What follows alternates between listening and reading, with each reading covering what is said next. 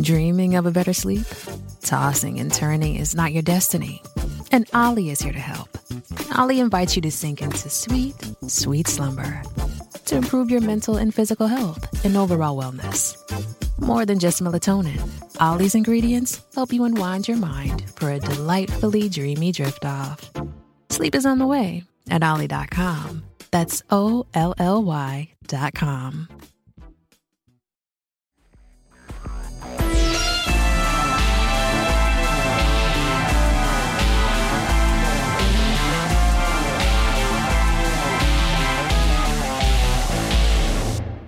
So, Ashley, for any time-traveling character, a character like Kang the Conqueror, a comic book time traveler character that can insert himself into any point at continuity, do you think this creates better opportunities for good stories or worse opportunities for good stories? Because I'm just going to let the listeners, we're here to talk about all the Kang the Conqueror stuff, but man, we are going to be like going backwards and forwards on the timeline like a roller coaster. Okay, I'm ready to throw some heat on the shrimps on the bar. Hot take. I have a hot take. In the opening minute of the podcast, I'm looking forward to this. You can find me on Twitter at Ashley V. Robinson. We're not to the plugs yet. My hot take is it creates worse stories.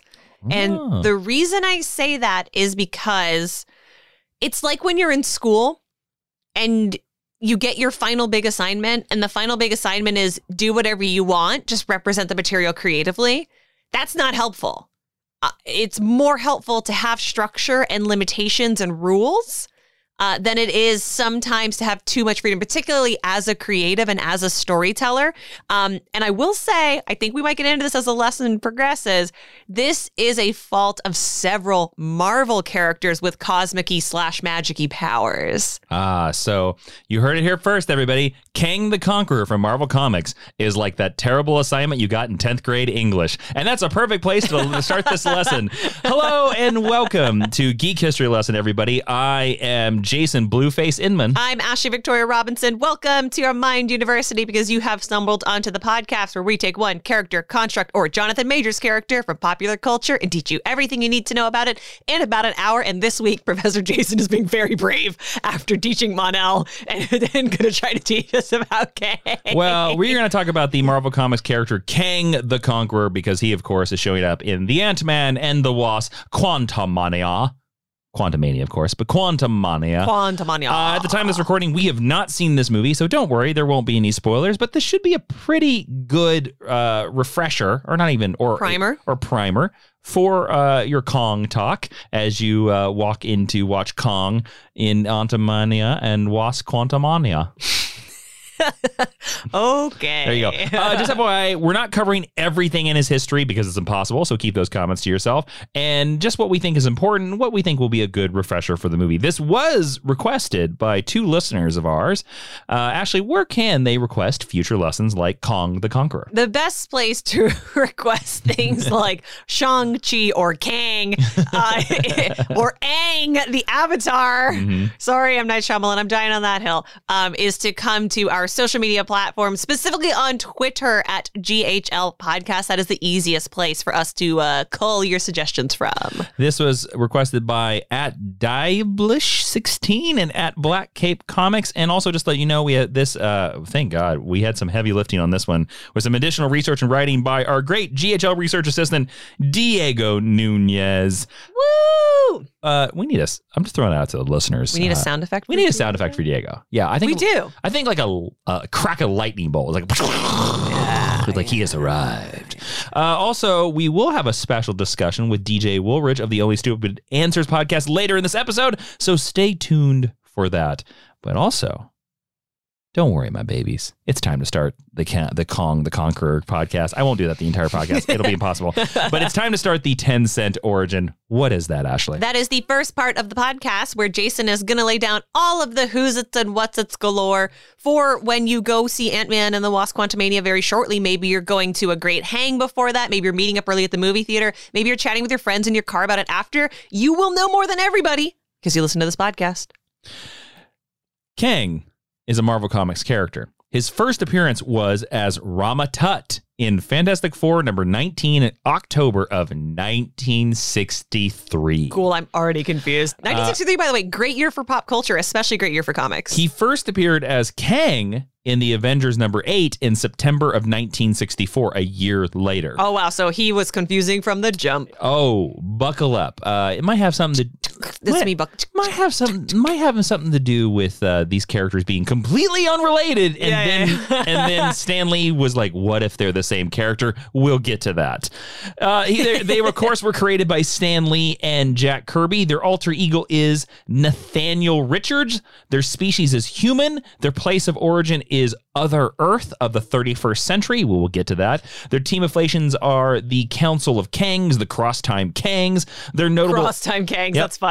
Their notable aliases have been Iron Lad, and I'm only going to read these. Kang has a lot of aliases, and we're going to kind of get into that. Iron Lad is the best one. Iron Lad, Rama Tut, Victor Timely, Scarlet Centurion, Immortus, King the Conglomerator, and Mr. Griffin. That's not a word. Yep. His abilities are he has a genius-level intellect, he is a skilled tactician within a hand-to-hand combatant, he has access to advanced technology, he is a highly advanced battle armor that grants enhanced strength, speed, stamina, and durability, he can time travel, energy, hologram, and he has the ability to control other forms of technology. But it should be noted that Kang is basically a human.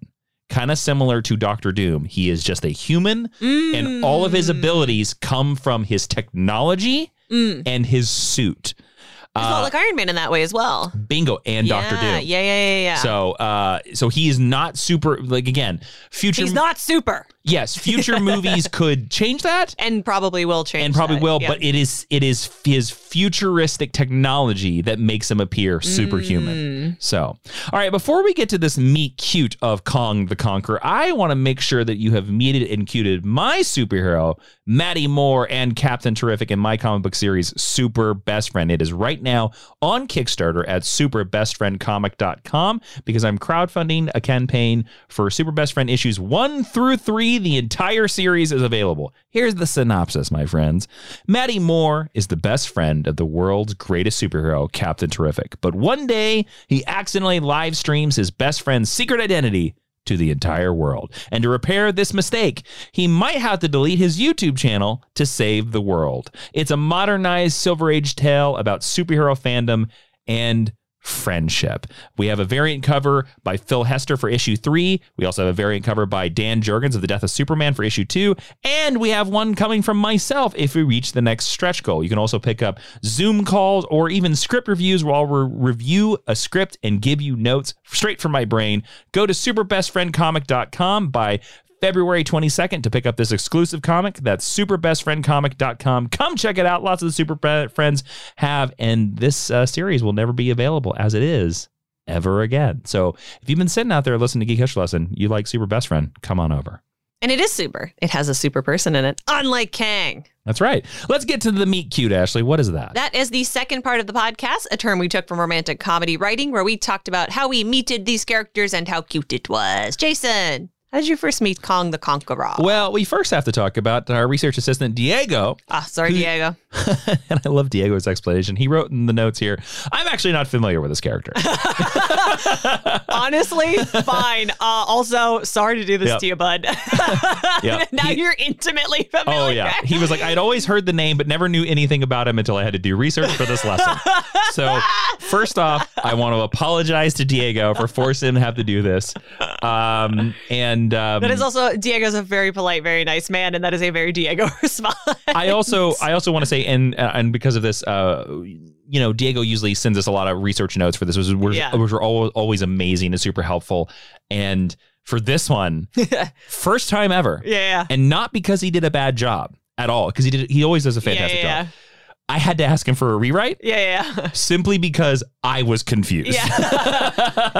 I had to ask him to be like, can you clarify this a bit more? So listeners, if you are not confused by the end of this episode, we haven't done our jobs right. I almost can guarantee you will be confused by the end of this episode. Fun. This is like when I teach you anime episodes. So, So actually, before I reveal mine, I want to reveal. Your meet yourself. Cute. What's your meet cute for Kang the Conqueror? It's really easy. It's really boring. Earth's Mightiest Heroes? No, not Earth's Mightiest Heroes. Young Avengers. Oh, that's right. I've told the story here multiple times about Jason. You read Young Avengers because I suggested it to you. You gave me access when we first met. You gave me access to your Comixology account, which had a lot of cool comics on it that I'd never read. And you said you should read New Avengers. And I read New Avengers and I really liked it. And you said, then you're going to love Young Avengers. And you put Volume 1 and Children's Crusade into my hands.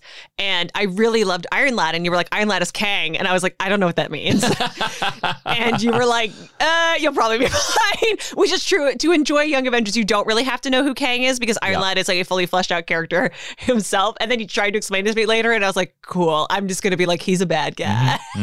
So that was where I first encountered Kang. I can't tell you if I've ever read a story that Kang has been a huge part of. So this is going to be as a learning experience for me as much as it is for every listener here. Nice. So there you go. Thank you, Jason, for teaching me who Kang was and then teaching me again. Thanks, past. Okay. It's like a time travel adventure right now. Whoa! Past me affected future you that affected past me that's now affecting future me. Wow. Yeah. Confused yet? You will be. That's a guarantee. Yeah. GHL stamp approval. You will be confused. Tell me your meaty cutie. I first met Kang during Kurt Busiek, great Kurt Busiek 90s Avengers run.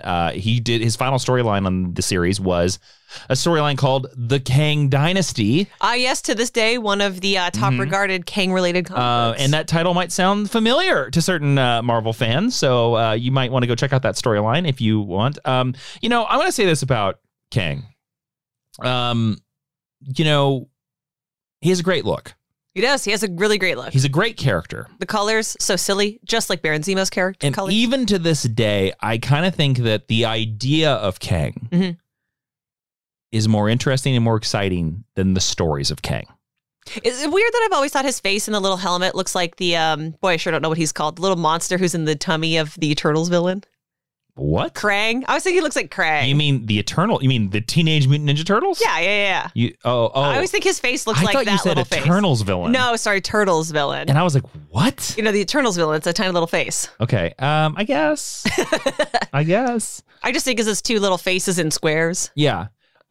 So everybody, to listen to this, Kang has had various incarnations over the years. And each identity has had its own ever-expanding history. And for the sake of clarity, we are basically going to focus on, like, the main Kang. Or the Prime Kang. Kang now, A. There's a couple of times where Prime Kang is replaced by other Kangs. I'm not bringing any of those up. I love this. This is going to be something. If you're a fan of Doctor Who, yeah, you know how, like, there are 14, 15 doctors now, and they're all the same person, but really they're not the same person. That's what Kang's like. I was waiting for the inevitable Doctor Who analogy to come into this. So we're mainly going to focus. I can't cover everything.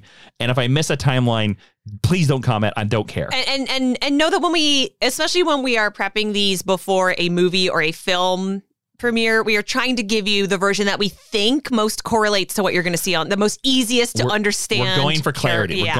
So if you want, you can also recommend some of these Kang Dynasty characters, especially if they get announced. So there you go. Kang, his name is Nathaniel Richards. He is born in the 30th century of Earth 6311. So here's the most important thing of this. This is often referred to as Other Earth. The timeline of this Other Earth is not the same as our Earth. In the Marvel continuity, and I assume in the future MCU, the main Earth, our Earth, is Earth 616. Why didn't they make it Earth 1 like DC? Well, because Alan Moore was a fancy wizard. That's why. And he thought it was cooler to call it 616. That's why they did it. So in the MCU and in Marvel Comics, Earth 616, main Earth. Kang is not from that Earth. He is from Earth 6311, called Other Earth.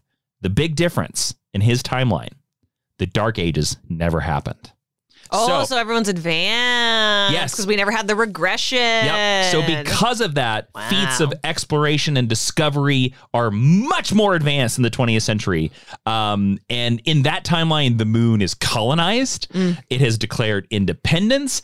And in that timeline, there was a war between Other Earth and the moon. And the war ended with Luna, our moon, being destroyed and devastating the globe. No kidding. Now, here's where it's going to get confusing.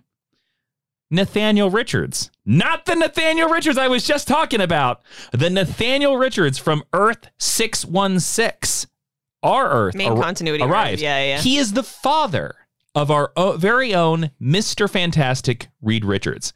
And with Nathaniel 616 help, he actually reunites the human civilization, and he sets a foundation of peace and prosperity. And in that timeline, in the year 3000, that Nathaniel Richards was called sort of the benefactor. In fact, in some versions of the storyline, our Kang was named Nathaniel Richards in honor of this dude. And this is one of the reasons why when things like casting announcements come out, people get confused about, is Kang Reed Richards' father? Let's not get down that hole yet. So this is where we're going to hit the first of our variant alerts with Kang. Oh, boy. And our confusion alerts. So to make sure that you're not confused, we are going to...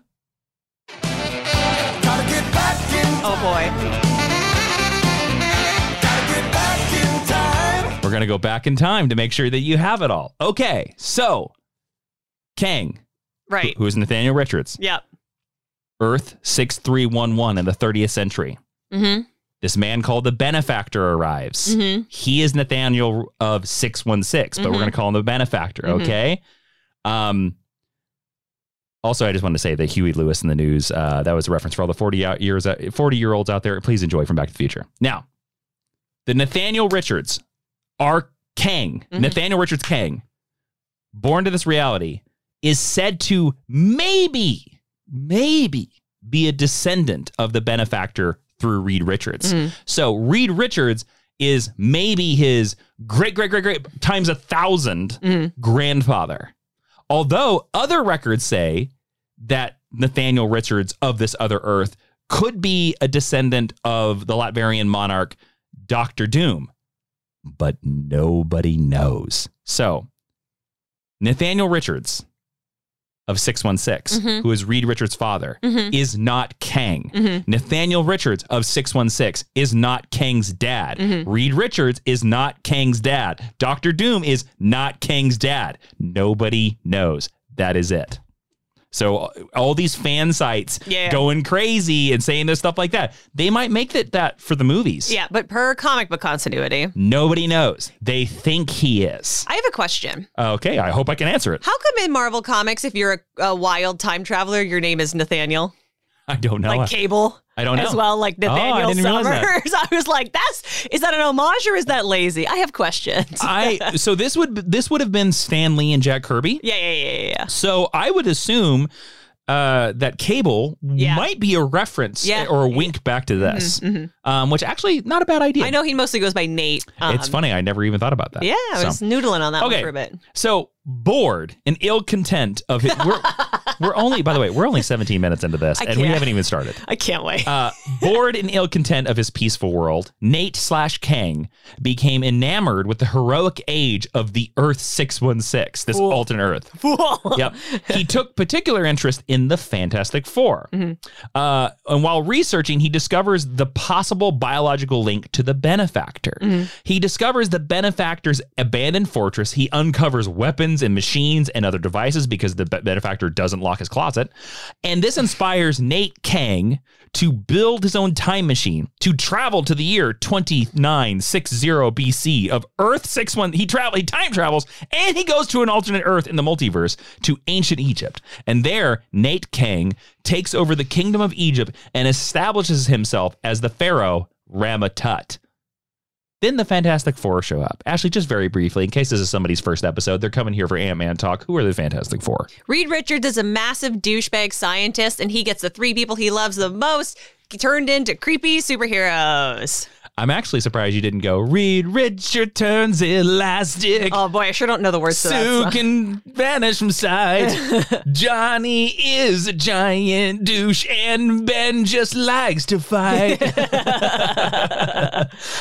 So the Fantastic Four, they travel back in time in an effort to retrieve a radioactive isotope that was said to restore one's eyesight. That's because Reed Richards thought that LensCrafter was a great business idea. So this was actually a setup planted by Rama Tut / Nate / Kang. That's who he is, so that he can encounter the Fantastic Four. He claimed Sue Storm as his queen, and he placed the rest of the team into bondage. Now, Like leather bondage? well, slavery. He made him build the pyramids, basically. I think it's funnier if they're all just in those leather daddy hats. First of all, this is also going to be the first of many times that Kang is going to decide that certain women are his queen. That's the thing that happens to Sue a lot, up until about, 2 years ago, where Yeah, maybe 2 years ago. pretty much every writer who's ever come onto the Fantastic Four has the hot take that, what if this villain decides to marry Sue? And I get it. Sue is like the hottest, most important woman in the Marvel Universe, but it's tired. Now, fortunately, good old reliable Ben Grimm, the Thing, does what, Ashley? Do you remember from the song? Likes to fight. Yeah, He fights. He throws hands. So he enables their escape because he throws likes to some fight. rocks. He rescues Sue. He rescues the others, yeah. and the Fantastic Four started an uprising against Rama Tut, pushing Nate / Kang / Rama Tut to flee that era in his time ship. He's like, oh dang it. So Breaks the line of succession. Ancient Egypt is never the same. and after a chance meeting with Dr. Doom, that's an old That's joke. a All the way from reference. Bob Jones. Who also Callback. might possibly be his great-great-great-great-granddaddy. Rama Tut / Kang / Nate is inspired to reestablish himself. And so he decides to model himself after Dr. Doom. So he decides to give himself another name. Can I also point out that if Reed Richards is also maybe his grandfather, then Sue is probably his great-great-great-great-great-great-great-grandmother. So it's extra problematic that he wants her to be his queen. Well, that's why it's royals. I'm going to leave it at that. I wonder if he has sausage fingers. Yep. So Nate Kang calls himself the Scarlet Centurion. I mean, a cool name, honestly. And he fights the Avengers, and he has a suit that kind of looks like Dr. Doom. Yeah. He traps the Avengers, but those pesky Avengers, they successfully escape because that's what they do. They do that, and they kind of avenge things. And so the Centurion tries to stop them, but then he is thrown into the time stream. Now, the Scarlet Centurion will finally don the mantle of Kang, and we're going to learn exactly how he finally calls himself Kang after this break. So stay tuned. Same Kang time, same Kang channel. Hey, it's Kaylee Cuoco for Priceline. Ready to go to your happy place for a happy price? Well, why didn't you say so? Just download the Priceline app right now and save up to 60% on hotels. So whether it's Cousin Kevin's Kazoo Concert in Kansas City, go Kevin, or Becky's Bachelorette Bash in Bermuda, you never have to miss a trip ever again. So download the Priceline app today. Your savings are waiting. Go to your happy place for a happy price. Go to your happy price, Priceline. This episode is brought to you by Paramount Plus. Get in, loser! Mean Girls is now streaming on Paramount Plus. Join Katie Heron as she meets the plastics in Tina Fey's new twist on the modern classic. Get ready for more of the rumors, backstabbing, and jokes you loved from the original movie with some fetch surprises. Rated PG-13. Wear pink and head to ParamountPlus.com to try it free. What if you could have a career where the opportunities are as vast as our nation? Where it's not about mission statements, but a shared mission. At U.S. Customs and Border Protection, we go beyond to protect more than borders. From ship to shore, air to ground, cities to local communities, CBP agents and officers are keeping people safe.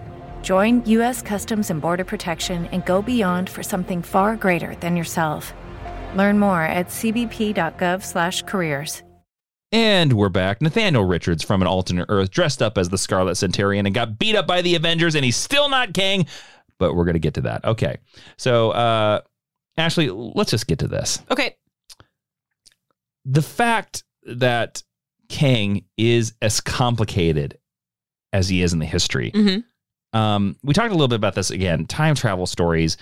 Does this add to his mystique that he's basically everywhere at all times throughout all of Marvel history? does it make him a good big bad for the Marvel Universe? I think it makes him a convenient big bad for when we have gaping plot holes. Because he can just show up anywhere. Yeah, the size of like a freight truck or whatever. Time travel is hard to do well. And I think the MCU is currently grappling with that, the way that they have in comics. I don't think it adds to his mystique very much because I think it's probably by this point been overplayed. I think in the 1960s when this character was introduced, it was probably pretty neat. So I do want to allow for the grace of that. Like I am speaking, with 50 years of time travel stories at my back. I do think the fact that this retcon happened so early is really intriguing. And I think maybe it kind of points to a weak initial conception of this character. I think it's almost like comic book writers at the time didn't talk to their counterparts. Well, actually, all these would have been written by Stan Lee. I think Stan Lee was just like, whatever. And he was also the editor, so nobody was going to give him notes. Nobody was going to give him notes. Jack and be Kirby like, was hey, like, okay, great. Just give me a silver surfer to draw and I'll be fine, Stan. Yeah. Have you heard about the Fourth World? Yeah. Give me another 50 years and we'll get there. All right. So Nate, soon to get a name change, finds himself caught in the time storm. Remember, because he was pushed in the time stream by the Avengers. It overshoots his era and he ends up in the 40th century. It is on a war-torn future with barbarians battling with technology far beyond their understanding. And Nate saw this as the opportunity to reestablish himself as possibly a conqueror. Maybe a conqueror named Kang. And thus Kang the Conqueror is finally born. He conquered this world. Then he expanded to the entire galaxy and the galactic empires. But it wasn't enough because Kang was still obsessed with the modern age of heroes and how they beat him up. And he sought to conquer them too. So he also wanted to learn a little bit about the Celestial Madonna. See, he'd heard legends in the 40th century about this Celestial Madonna, a being who would sire the most powerful man in history. And Kang wished to learn the identity of this Madonna to ensure that he was the father of that child. So Kang first appears in modern day of Earth 616 in Washington, D.C., and faces off with the Earth's mightiest heroes, the Avengers, again, even though last time he was the Silver Centurion. Kang takes them prisoner, but the Wasp avoids capture, and she relies on the help of Marvel Universe's hanger-arounder, Rick Jones, to help save the team. Who is Rick Jones, Ashley? Rick Jones is this human boy who helps out the Avengers sometimes, and he was Thor's physical embodiment on Earth for a long time. That's incorrect. Oh, no, that's Dr. Donald Blake. Yes. Why am I confusing them? I don't know. So Rick Jones, very simply, is the original sidekick of the Incredible Hulk. He was the boy that was in the trench that Bruce Banner knocked away. That's the reason why Bruce Banner is the Hulk. Rick Jones, for a while, was the human body of Captain Marvel. Maybe that's the second Captain Marvel in the 90s for a while. He's kind of like, if you're familiar with Snapper Carr in the Justice League, he serves the exact same purpose. So Rick and the Wasp formulate a plot. Rick rallies the Teen Brigade. Oh, yeah. A group of teenagers that operate as the communications center for the Avengers and sometimes eggs the Avengers mansion. Yeah, man. And they pretend they want to create a Kang Club. Oh, boy. Yeah, let's go to the sock hop at the Kang Club, everybody. And Kang, he's intrigued by this. He's flattered. Yeah, he allows them to board his ship. And while inside, this Teen Brigade infiltrate the ship, they free the Avengers, and Kang makes a desperate attempt to destroy these meddlesome teenagers by exposing them to lethal rays of radiation, aka giving them cancer. Cool. Thor, luckily, deflects the radiation with his hammer and redirects it to Kang himself, forcing Kang to flee. This also encounter prompts Kang to leave behind a time probe in the Earth 616 timeline, the modern day, that will hopefully monitor the inevitable appearance of the Celestial Madonna, his hopeful and future baby mama. Now, I don't like the phrase Celestial Madonna. Hey, talk to Stan Lee. You want to call him up on the phone? That'd be hard to do. He's dead. Yeah. Now, bear in mind, everything we've talked about so far are retcons in an attempt to create a cohesive narrative for Kang. Now I'm doing it, Ashley. You're welcome. As far as we know, Rama Tut, Scarlet Centurion, and Kang were each their own separate characters until Stan Lee and other writers decided smushed them all together that they weren't. What do you think was the line of thinking to have these different isolated characters be revealed eventually as all being Nathaniel Richards Kang? What do you think about this? I think somebody said, wouldn't it be neat if Kang had multiple identities or alter egos or, some version of variant? Obviously, that wasn't the phrase that was thrown around at the time, but that's the phrase that's been popularized since Loki. And I think somebody, probably Stan Lee, was like, what are a bunch of one-off characters that I'm never going to use again who I could say were Kang? Mm-hmm. Or some intern or some assistant had to go through and be like, here are 15 characters you haven't referenced in the last 2 years. They could all be Kang. Yes. I really don't think it was much more than that. I'm sorry to say. I don't think it was I don't think it was a very creative decision. No, I agree. I think they looked back at a lot of characters that were unsuccessful and they said, what if that was all Kang? Yeah. And then they had to explain why he kept changing his name. Why it was all Kang. Every year. I don't actually think it's a horrible idea, but I don't think it was probably done with the most deft hand. I agree. Now it's time to learn about 3 Kangs and a wedding. 3 Kangs and a baby? No, 3 Kangs and a wedding. Okay. We're hoping for a baby from the Celestial Madonna, that's right. Remember? We're hoping for Celestial but Jesus. We're not there. We'll get to the Kang baby. It happens. I'm sure. Yep. I mean, it's a baby Thanos, so anything's possible. So one day, Kang barges into Avengers Mansion. Just throws the doors open like Aragorn and is like, behold, I am Kang. He just kicks the door open. He probably does say, behold, I am Kang. And he demands. Behold, I am Kang and I am demanding. That one of the 3 women there. One of the 3 women here. Scarlet Witch. Agatha Harkness. Or Mantis.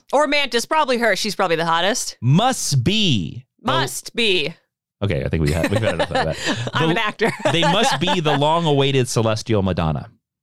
Hot take.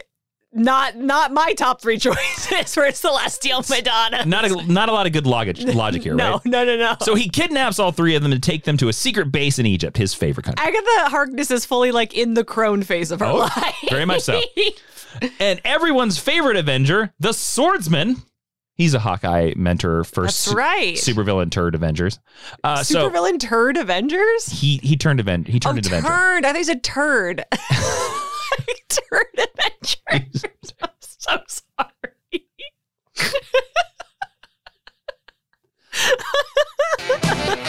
Gotta get back in time. Gotta get back in time. I'm going to act like that joke didn't happen. But it was funny. That's not what I said. It wasn't a joke. It was a misunderstanding. So he's a supervillain turned Avenger. Yes. Okay. Mm-hmm. Swordsman. Yep. You know who he is? He is a Hawkeye mentor. And when Kate Bishop takes over as Hawkeye, Clint gives her his sword. Yeah. So Swordsman was dating Mantis. Okay. And with Hawkeye, and a time-displaced Rama Tut, we're going to get there. Oh, boy. I hate this. They decide to go save Mantis. Now, to clarify, this is a future Rama Tut, meaning that Kang, the Conqueror, who just kidnapped these 3 ladies, will eventually, in the future, become Rama Tut again. And we're going to expand on this more, but this is a turning point for Nathaniel, where he is going to start going back in time. This is your bit.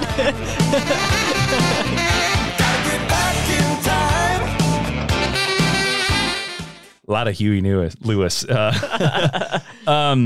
So he is going to do that to try to snip out the parts of his timeline that he doesn't like. that were really ham-fistedly crammed in there in the first place. Yes. So this is going really well. It is. Whew. So sorry. I'm sorry. Rama Tut, future Kang, and Swordsman successfully saved the 3 women from Kang. Ashley is trying to hold back laughter. You know what? I know what'll cure this. Hold on a second. Oh, thank God. I was afraid it was going to be Ring Ring. Nope.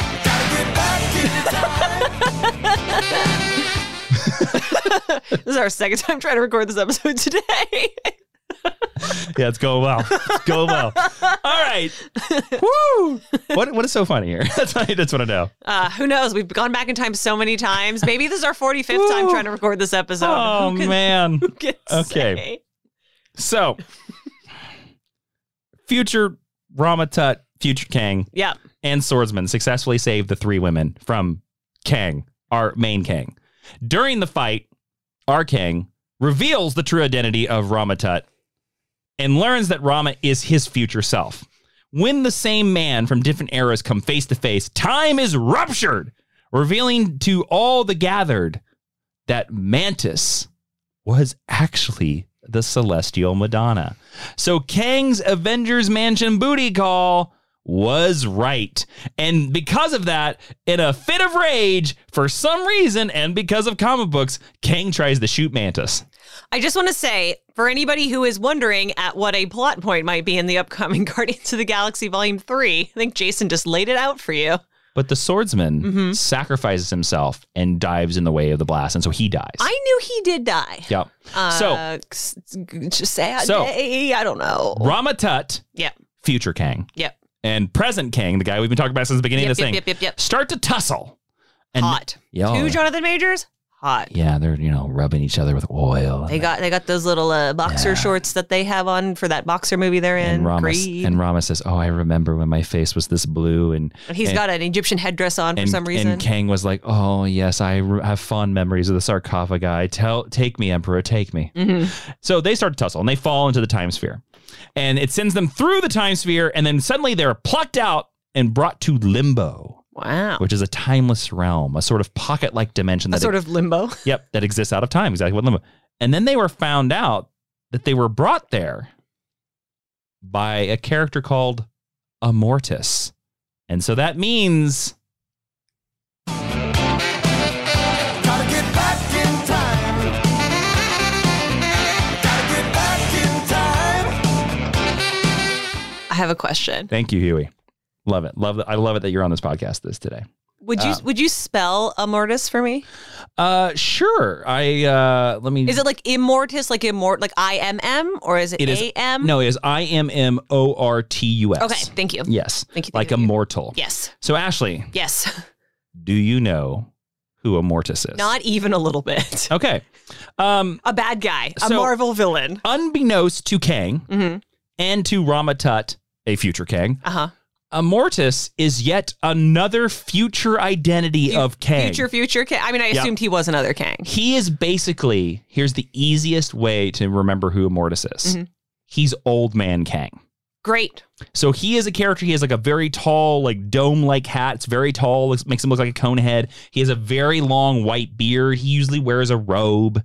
I actually like Immortus. I think he's a very interesting character. But he is Old Man Kang. That is the easiest way to remember. Wow, when you look at a picture of him, he really does just kind of look like Old Man Kang. That is a very apt description of him. Same color scheme and everything. Yes. So Immortus operates initially as an Avengers villain, but he's actually fighting the Avengers and fighting our characters in the Marvel Universe because he's working towards a more peaceful future, a sort of utopia. And like he's doing these things where like, well, I'm doing these bad things because it's going to change XYZ in the future. And I'm so far ahead of you, you don't even realize it. Right. Kind of like Thanos. But Immortus is like very peaceful. He's very chill. He's very relaxed, which I think is on purpose because again, Kang is a conqueror. He's like, I'm going to punch you in the face. I think you're the Celestial Madonna. I'm going to shoot you in the face. Yeah. And Immortus is just like, whoa, man, it's all right. It all works. Wipe that blue paint off your face, baby. Let's just do this. I don't need no blue paint no more. It's fine. I hope they put Jonathan Majors in a headdress that big. It's very big, and the collar is very pointy. I will tell you this: I have seen one of the clips of the new movie, and I do like that they have. It's when he like first meets Ant-Man, and he walks in and he has the blue thing, and his helmet just retracts, and you just learn you're like, oh, it's a force shield. I like that, or it's like it's his visor. It almost makes that stupid headdress feasible. Yes, because there have been. Other cartoons like in Avengers Earth's Mighty Series where the blue face is a helmet and then he takes it off and he's just a human with a goatee. But I think this nice little touch there, MCU. So there you go. So Immortus reveals that at some point in time, Kang will become bored with his existence again. And he will get tired of basically conquering. So he will go back to Egypt, and because that was a place he liked. Yep.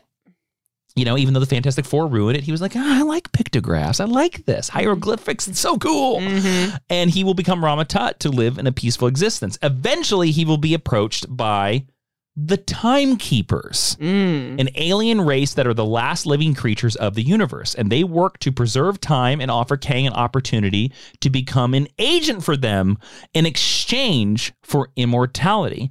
And Kang will agree, reinventing himself as Immortus. Now, anybody that is familiar with the MCU knows that in Loki season 1, Loki worked for the Timekeepers.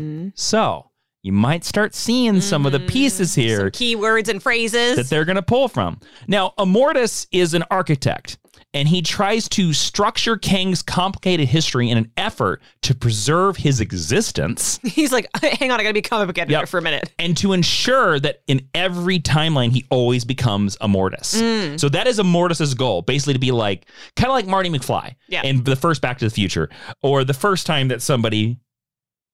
Gotta get back in time.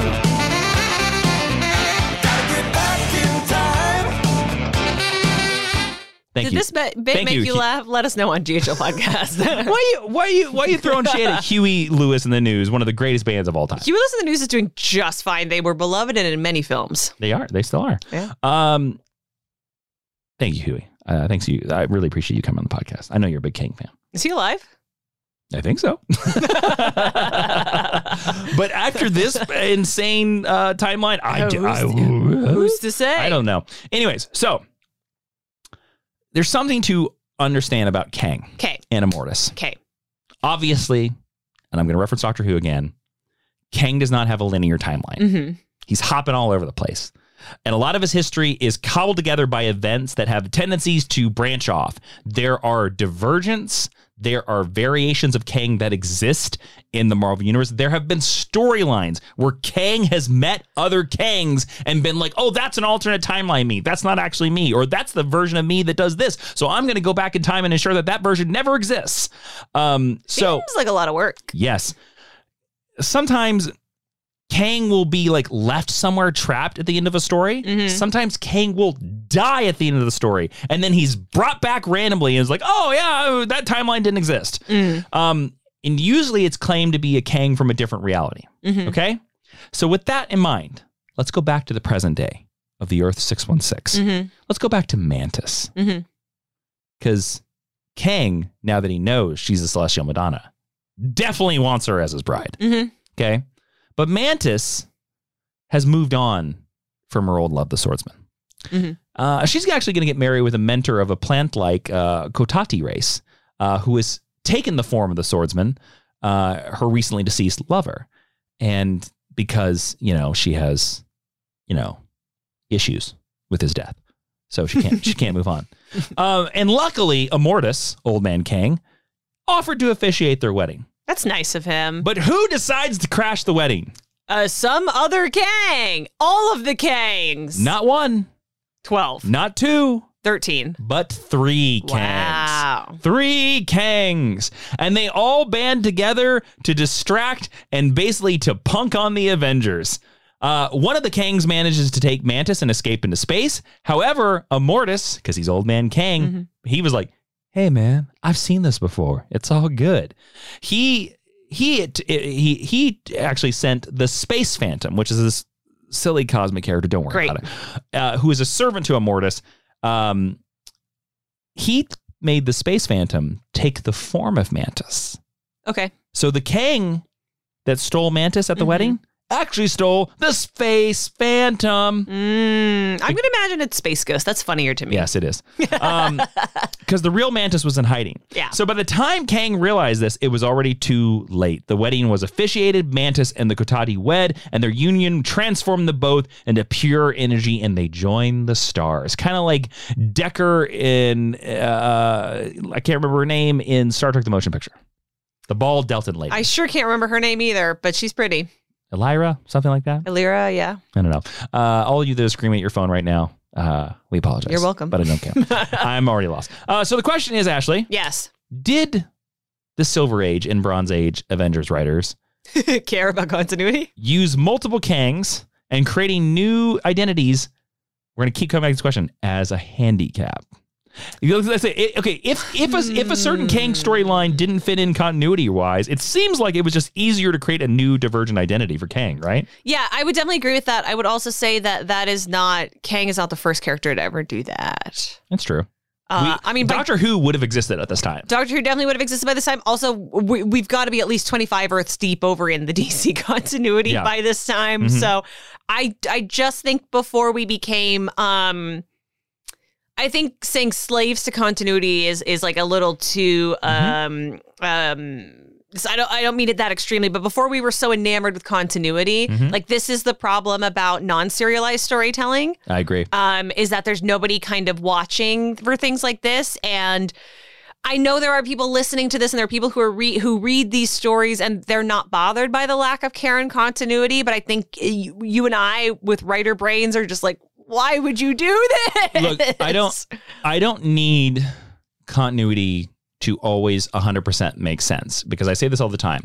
Doctor Who's continuity is a mess. Make your own continuity. Yes, we've always said we have a T-shirt at Teespring? TeePublic. Yep. TeePublic. You can find it on our website. It says make your own continuity. Sale literally every other day. I think every second of the day they have a sale. Like 60 cents comes to us. Star Trek continuity doesn't match up. Star Wars continuity doesn't. I don't know any franchise that has perfect continuity. No. I don't care. I do not need the continuity to match up. What I want is some thought into this. And I understand. You want an internal logic to it. Because as it is right now, it seems slapdash and hazardly. Yes, and this is laissez-faire. This is a bunch of people being like, these nerds aren't going to know. Well, this and look, these creators, these publishers, I'm sorry to interrupt you, they didn't know that the direct market and trades and collections were ever going to be a thing to worry about. This, to me, screams of a bunch of writers just saying, you know what? When you get stuck, make it a Kang storyline. Yeah. Just make it a Kang storyline. Yeah. Don't know how to get out of the ending? Oh, it was Kang. Don't know who that character was? Oh, it was Kang. Right. To do the Trite Simpsons joke of it all, a wizard did it. And I kind of feel at this point that, this would have been like late 70s, early 80s. The Marvel writers were just like, you know what's funny? Put Kang in the storyline. Right. And this is also just before, like you evoked the Bronze Age earlier. The Bronze Age kind of dovetailing onto the Dark Age is the beginning of very serious continuity. So it's interesting that this type of thing over at Marvel is still going on at this time. Yes. Okay. So I'm going to tell you a little bit about a time period known as No More Kangs. Right after this. And we're back. There are so many Kangs out there. We have Kang. Too many Kangs. Too many Kangs. Too many Kangs. Too many Kangs. We have Kang past Rama Tut, future Rama Tut, Mortis, another Kang, and another Kang. Is there a girl Kang? There has to be a girl Kang. Yes, there is. I was like, there's a girl. There is. Because you also have to realize that not only... Is there a little kid Kang? Is there an alligator Kang? Well, there is a little kid Kang. He's Iron Lad. Oh, that's right. He's my favorite Kang. There also, you have to realize again, remember, Kang is not from Earth 616. Yes. So, there are also alternate universe versions of Kang. There are multiverse versions of Kang. Is there a Get cat it? Kang? Probably. At this point, I don't care. The look of utter defeat on your face. I hope Marvel Comics emails you and says, Jason, this was such a great episode. Please write a Kang story for us. You know what my Kang storyline would be?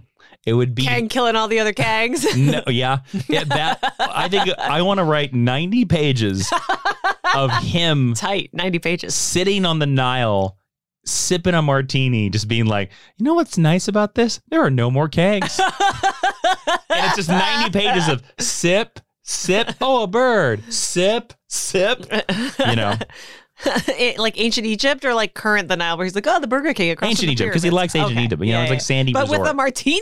Yeah, but with a martini. He brings the martini from his time bubble. And then every once in a while, he thinks to himself, should I? Gotta get back in time. Gotta get back in time. And And he just goes, nah. And he says, nah. Yep. And then he dies peacefully of old age. Yep. It'll be the worst selling comic book of all time. Whereas at the same time, it'll probably win the Eisner. Drag. They'll bring me up on stage and they'll say, why did you write this comic book? And I'll be like, well, I just really hated Kang. Jonathan Majors presents the award to you. I'll kiss that man on the mouth if that happens. Okay. Here we go. So the Nathaniel Richards, our Kang, right? Mm-hmm. Our present day Kang. He decides, hey, you know what? There are too many Kangs. Hey, he's right. And to solve this problem, he handpicks 2 of his most cunning, divergent Kangs to form what he calls the Council of Kangs. Their mission is to eliminate all the excess Kangs and replace them with robots. That's a very Dr. Doom thing to do. Well, Dr. Doom might be his great times a million granddaddy. Do you have any horse in the race of who is one of his progenitors? Do you have a preference at all? It's okay. You could fully be like, I don't care. I have no horse in the race, so. I will say this. It's more interesting if he's a Reed Richards descendant. But it's even more infinitely more interesting if he's Reed Richards' brother. Ooh. Right? Because think about it that way. Like, again, cut out this future-y stuff. And again, I'm speaking way ahead of this. Again, I have not seen Ant-Man and the Wasp: Quantumania. So this is just tinfoil hat theories. This tinfoil hat theories. You know, I think it'd be more interesting if we introduced Nathaniel Richards and he is just Nathaniel Richards. Yeah. And then we find out that he has 2 sons, Reed and Nathaniel Jr. Yeah. And Reed's the good guy. Nathaniel Jr. is the bad guy. That's, I actually think, is the most interesting way.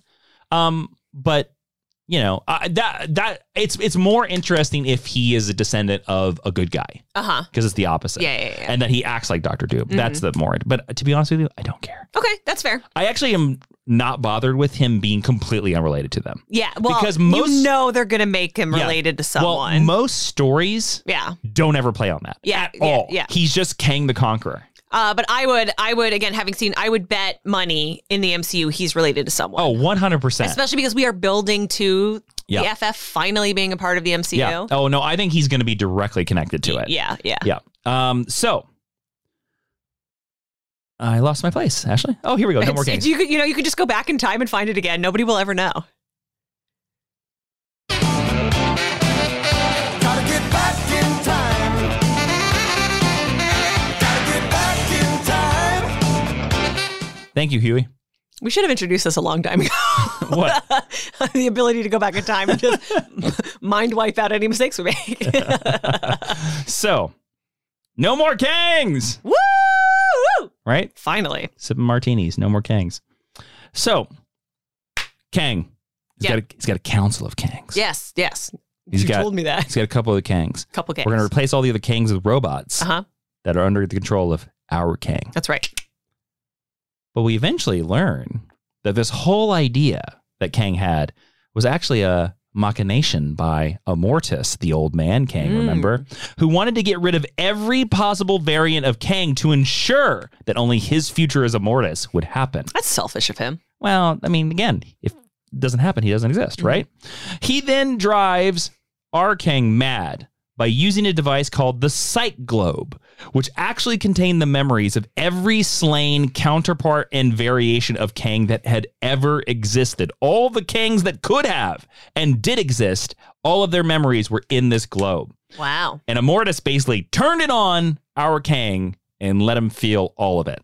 All of these memories flooded Kang's mind. The time circuitry in his helmet triggered, and suddenly he split into 2. And so we now have a new divergent of our Kang that we've been following back from the beginning. Or variant, if you will. Or a new variant. So that means that we have to... Gotta get back in time. Gotta get back in time. Thank you, Huey.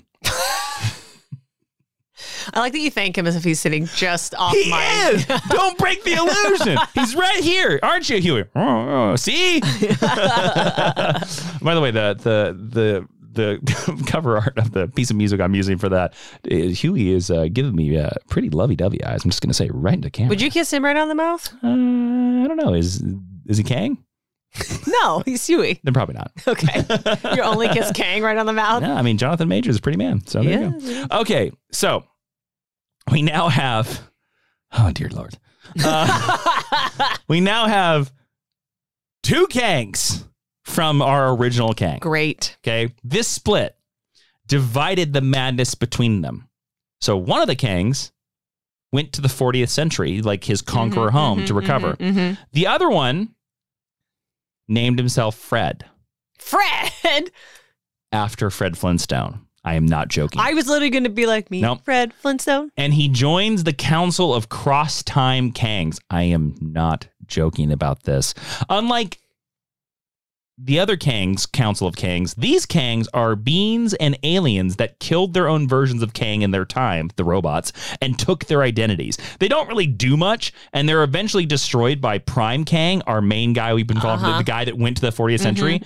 So I just wanted to mention them, but basically ignore them. Okay. So Kang, Prime Kang, establishes the realm of Chrononopolis. Great. A fortress that is out of sync with time, and eventually becomes his empire that is a crossroad for Earth's past, present, and future. At Chrononopolis, he forms his own elite set of warriors known as the Anachronauts, selected from different areas in history that have never been defeated except by Kang himself. Now, that is an interesting thing to mark in your head that we will talk about in my favorite Kang storyline of all time at the very end of this lesson.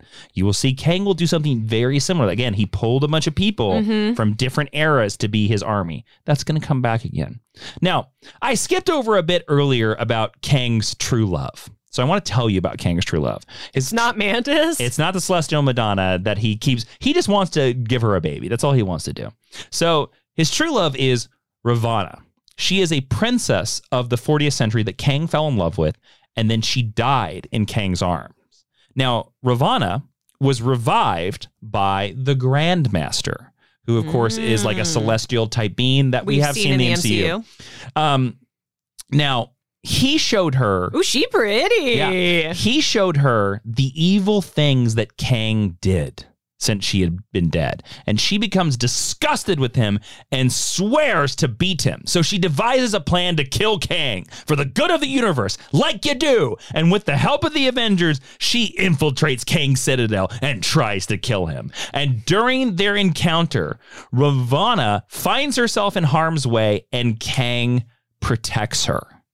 And like Kang did for Ravonna, she keeps him in stasis. And because he's in stasis, but, Chrononopolis will basically fall apart without Kang. She takes his armor. She puts it on. Lady Kang! And she becomes Lady Kang. Oh, but she's not really Kang. But she's the closest you can get. Although there are lady versions of Kang in the multiverse and all that stuff like that. Of course, Kang, our Kang, Prime Kang, is of course revived, and the two of them patch up their differences and they rule the empire together. Wow, you can really kind of see where Sylvie came from. So Kang now has his queen, Ashley. Yes. Is it a trope that all these villains have evil ladies that eventually love and understand them? A little bit. It is a bit of a trope that all Marvel villains have queens. Thanos has... Kang is very royal. Yeah, but a lot of Marvel villains are very interested in having like a female ruling partner. A funny thing I just thought of, if Kang is a descendant of Doctor Doom, technically he would be royalty. Yeah, technically. Yeah. Yeah. Interesting. Technically, anyway, let's not get into the... Well, until he decided to move to California and write a tell-all book. Yeah, exactly. Then he'd probably be disavowed. Has not been disavowed yet. Oh, okay. Well, good for you, There's Kang. still lots of time for you, Kang. I will say, is this hecatropy? Yeah, for sure. Hecatropy. Trying to swear less and also not swear on the pod. It is very tropey, but I have to say, having never heard about who Ravonna was before, like I'm interested. I would love to see this character in the MCU. Oh, interesting. I think it would be very fun. Or some, whatever version however they're going to streamline Kang. If this character could be included, I think that would be very cool. If that's possible to streamline Kang, I don't know if it is. They're going to try. So, as I previously mentioned, remember, Kang always reaches a point in his life where he kind of becomes bored. Yes. So he has reached the point where he is bored with ruling Chronopolis. What is it with these comic book characters who can't just be happy having everything they want? So he decides to bestow his empire to Ravonna to let her rule Chronopolis. And he decides that he's like, I'm going to go back and rule that place that I really like, my favorite vacation spot where I sit and drink the martinis and I watch ships go up and down the Nile, ancient Egypt. And he decides that he's like, you know what? I'm going to go back and be Rama-Tut again. Now, if you remember, he had already met a future version of Rama-Tut, and then that's how he becomes Immortus. But now, because he's met Immortus, he recognizes that this is the point where if he does this, he will become Immortus. And realizing that he would rather live an existence that is free than be a slave to the timekeepers, he denounces that future and decides to do the thing that he does best, conquer. So his first order.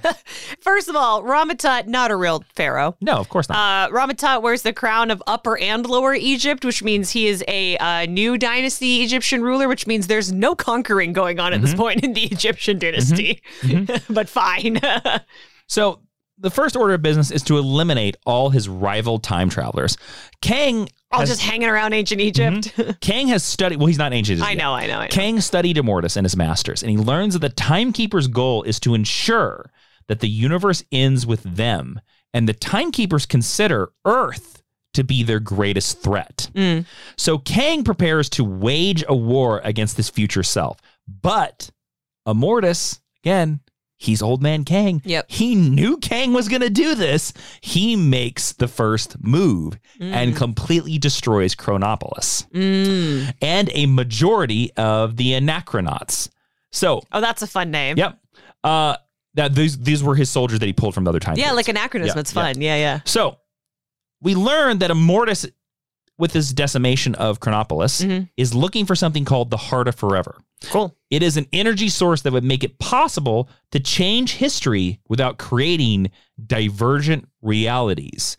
It would mean that he would be able to kill Kang and still exist. Sounds like something the MCU is going to just somehow say is an Infinity Stone. I was going to say, sounds very similar to a movie spanning plot point, if I will, you know, the ability to stop divergent timelines. Also, you might remember that was a big plot line of a certain movie called Avengers Endgame. Yeah.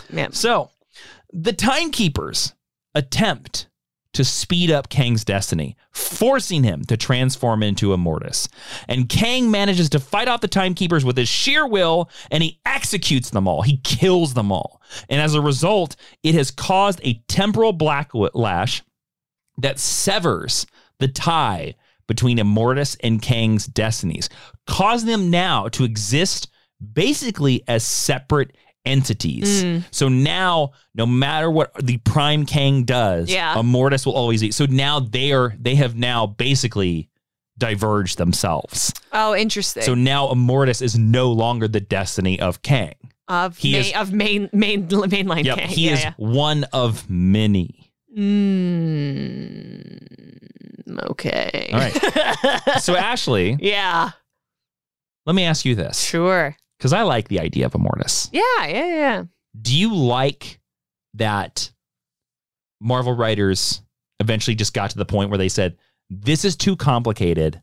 Let's just say they're in different timelines and cut ties with Immortus? Or, I know this is putting you on the spot. Like, is there a better creative choice that you would have made to simplify him, but not make this change? Is there a better creative choice? Probably. However, comics don't always do the strongest or boldest creative choice. Tropes are tropes for a reason. I think separating them in a way that if you have a really good dramatic idea with one character, you're not irreparably tied to the other character. I think that's the right idea. Mm-hmm. I don't know if I would have gone about it this way. Mm-hmm. Do I have a better idea? Not, and I know really. It's unfair because I'm putting you on the spot. Yes. I like, at least what you've told me, I like the idea of Immortus. So I'm glad that they didn't just, because the lazy thing would have just been to hand wipe this character away and then bring him back whenever you felt like it. Yeah. So I'm glad we didn't do that. I'm glad we at least came up with a in-universe reason for them to exist simultaneously. To me, the more interesting choice is to throw out the idea that no matter what Kang does, he will eventually become Immortus, no matter what he does. So this is the problem with... Which would give him eternal a great eternal conflict, because he's like, I can't change it. This is the problem with any type of storytelling in an ongoing comic book universe that gets into religion or spirituality is like, are you saying that, do these characters have free will? Is destiny a thing? You know, it's also not dramatic if you already know the ending. 100%. Like, I take huge umbrage with all of the Judeo-Christian overtones in both Marvel and DC. So like, not to have any of those discussions, but like it complicates things if you commit to that timeline. But I think narratively you're right. It is more interesting to be like, this guy can muck about and be as villainous as he wants, but he is always going to become this sort of space guru Buddha type. Yeah. All right. So now that Kang has his destiny under control, he returns to his empire in the 41st century, because Marvel was now in the 21st century. He prepares his armies, and he selects people that are the perfect ideal soldier. And he starts to have copulations with women that were the most genetically ideal. And he spawns... Oh, good. Eugenics. Yep. He spawns multiple children, and he names them all Marcus, because he's... Yep. Marcus. Yep. No offense to any Marcus is listening. Because he's trying to prepare the ultimate ideal heir to his empire. And if they were a failure, or if they unsatisfied him, Kang would kill them immediately. But they were all named Marcus. He's like, Marcus, Marcus, Marcus. Tommy. Now, he did this until he found Marcus Kang the 23rd. Okay, I thought you were going to tell me that he just named them all Kang, honestly. No. was what I was expecting. And this son of Kang became the new Scarlet Centurion. I am Marcus, son of Kang. Yep, Marcus, son of Kang, the Scarlet Centurion. Together, they studied the Avengers, and they devised a new plan to conquer the modern era. And they arrived to Earth in the modern day, making a major announcement that basically they say, hey, Earth. Hey, Earth. Here, we can do this. Okay. Let's see here. Hold on a second. Dee. Oh, boy. Hello? Hi, I'm Kang. Oh, hi. Hello. You sound exactly like another Kang I could think of. Who? Also owned by Disney. Who? Kang and Kodos? Oh, I was not going for that, but maybe I will. I'll lean into it more. I'm not getting there. Hi, I'm Kang. Hi, Kang. The Conqueror. Yeah, okay, great. Yeah, it's on the top. That's a little aggressive. It's on the top of my resume. It's not very feminist of you. Is this modern day Earth? For me, it is. Okay, well, look, we got to talk. We are talking. I'm from the future. If you say so. And... do you want to go back in time? Gotta get back in time. Gotta get back in time. I love that song. Thank you for ending my bit. Okay, what can I do for you? This has been fun. So... you wanted to go to the future, that's right. The future is terrible. Oh, the present's pretty terrible. So, well, it gets worse. Oh. It gets worse. Oh, boy. And you all are responsible. Well, I mean, I'm just a podcaster, so I don't see how I could be responsible. All of you. You're all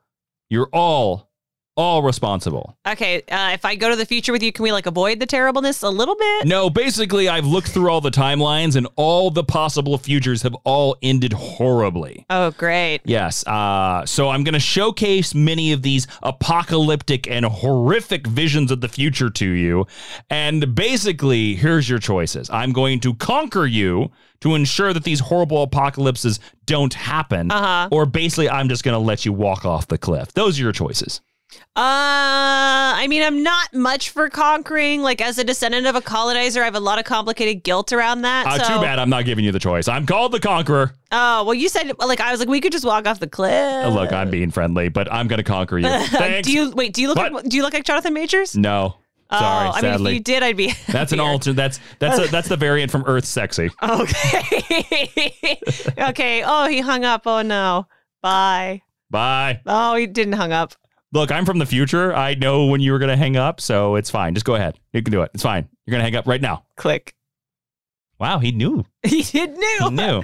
He knew. Honestly, more polite than I expected. So basically, Kang said, yeah, every alternate timeline sucks. Yeah. So I'm going to invade you to prevent all that from happening. So Kang begins to invade different countries to consolidate everyone in the world under one rule. His invasion proved so successful that basically the Avengers were like, what are you doing? And the Earth was like, get off our planet, Avengers. So not only did Kang manage to conquer the Earth, but he basically conquered the modern era, which is what he always wanted to do from the very beginning. Wow, he finally got his happy ending. He did. He finally got his dynasty. That's not what dynasty means. Well, that's what this storyline is called, the Kang Dynasty. Oh, it's not what dynasty means. But of course, the Avengers bounce back, and they unite many forces to fight him. Very famous groups that you all have heard of, like the Presence. Yes. Who is a Russian superhuman radioactive being. And the Atlanteans. Hey, they're called the Tolokans. And the Deviants, a group of species that were experimented on by the Celestials. All of those famous groups were united by the Avengers to fight Aren't Kang. the Deviants just like demon dogs? In the movie. Well. Yeah. This successful retaliation forces Kang to have his son, Marcus Kang, retreat in a time capsule. Kang decides to stay behind because he's like, I will die honorably. They capture Kang. And Kang actually accepts his fate because he says, I conquered the modern era. That is all I have ever wanted from life. I am satisfied. He said, Vini, Vidi, Vici. I came, I saw, I conquered. Yes. Until Marcus Kang, the 23rd, comes back in time. Yes, thank you so much. Gotta get back in time. Gotta get back in time. Thanks, Huey. He comes back in time to save his daddy. His daddy. And it's like, come on, Dad, get in the time capsule. We got to peace out. Okay? I hope they hire that kid from Stranger Things to play this part. And they get away. Yeah. Now, Ashley, what do you think Kang's reaction to this is? I think he's like, thanks, son. This was great. Let's go to a hockey game. He takes Marcus into a private chamber when they get back to the future. And incinerates him. And this chamber is actually a mortuary for all the previous 22 Marcuses that Kang killed, who didn't live up to be worthy. Mm-hmm. And Kang stabs Marcus in the chest and puts him in the tube for 23 because he's enraged that his son ruined his perfect ending. And realized that he was like, oh, you're faulty as well. Oh so God. I'm killing you. That's an extreme overreaction, sir. Yep. And because one faulty son wasn't good enough, Kang decides that the only way he can make a true dynasty is to make a son out of a younger version of himself from his own timeline. This is some like ancient Greek stuff. So Kang decides to go...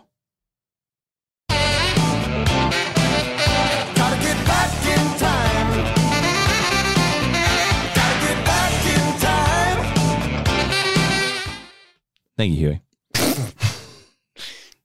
Is everybody tired of Huey and Lewis in the news at this point? Or do they love it? If the answer, I don't know. We've been doing it for an hour. The answer is not love it. I told you this Kang was going to be long and complicated. I told you. So, new variant alert. So Kang travels into his own past. And he saves his teenage self from bullies in the hope of... bullies. Helping the young Nathaniel Richards, who is him, achieve his destiny as Kang the Conqueror sooner. Showing the boy his destiny, Kang also equipped him with a neurokinetic armor, which actually proved to be a mistake because the young Nathaniel was unwilling to become a villain and become Kang the Conqueror, and the young Nathaniel fought back against Kang and escaped into the time stream and ended up in the modern era. He learned at this point that the Avengers had been disbanded. Yeah. And he had uncovered a secret protocol with the remains of the Vision and used it to form a group of young heroes who eventually came to be called the Young Avengers. And he called himself Iron Lad. Yeah. With the formation of the group, former Avengers Iron Man and Captain America attempted to convince the youths to disband. They're so mean in this scene. And during their discussions at the ruins of Avengers Mansion, that is where a signal was sent out of where and when Iron Lad was to Kang. So Kang follows, trying to fix this mess, and unfortunately, because his present and younger self were existing and aware of each other in the same time period, remember, it created catastrophic changes to the time stream. Iron Lad successfully actually kills this Kang, causing even more radical problems, and Iron Lad had to return to his own timeline and wipe away all the memories of the Young Avengers so that he could restore reality back to the status quo. Although Iron Lad does remain a part of the team through a self-operating armor that is an amalgamation of Nathaniel's consciousness and the Vision's consciousness, so he's still sort of around. I also want to say, fun fact, Iron Lad has a little romantic relationship with Cassie Lang. Oh, interesting. Well, I was going to ask you, actually, you're a big fan of the Young Avengers, and I was going to say, do you want to give any history on the Young Avengers and maybe your love of Iron Lad and how much you would love him?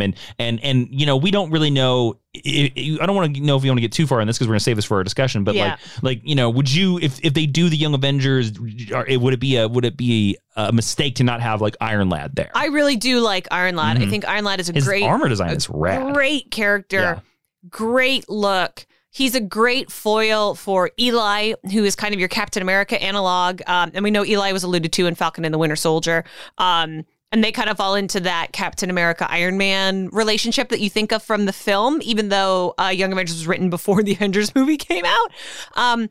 What I like best about Iron Lad is he's like Tony Stark, but not a dick. I would love to see Iron Lad in a Young Avengers, cum New Avengers, right? We don't know what they're going to be called necessarily lineup. I think it's unlikely because I think that's what Riri and Ironheart is being primed for. I think we might get Iron Lad as a villain or like a team member who turns... Or maybe we might just get a young Kang. Yeah, who turns coat pretty quickly. But I don't think they're going to do Iron Lad in a way that reflects how awesome that character is in the books, unfortunately. All right, cool. So the next time we see Prime Kang, it's basically unexplained how he lived. Love it. We do see Kang do a bunch of adventures. He pals around with Dr. Doom. He confronts the Apocalypse twins and the Uncanny Avengers, and he even fights a multiversal Thanos. But I think it's time to tell you a bit about the best Kang story of all time, a story that I talked about several times on this, called Avengers Forever by Kurt Busiek and the late, great Carlos Pacheco. This is a quote from the story, because Avengers Forever is a story of Kang and Immortus, Old Man Kang, kissing, fighting each other. Oh, that's not kissing. So this is what Kang says. History is not written, scholar, and neither is destiny. History is made by the deeds of the strong and the brave.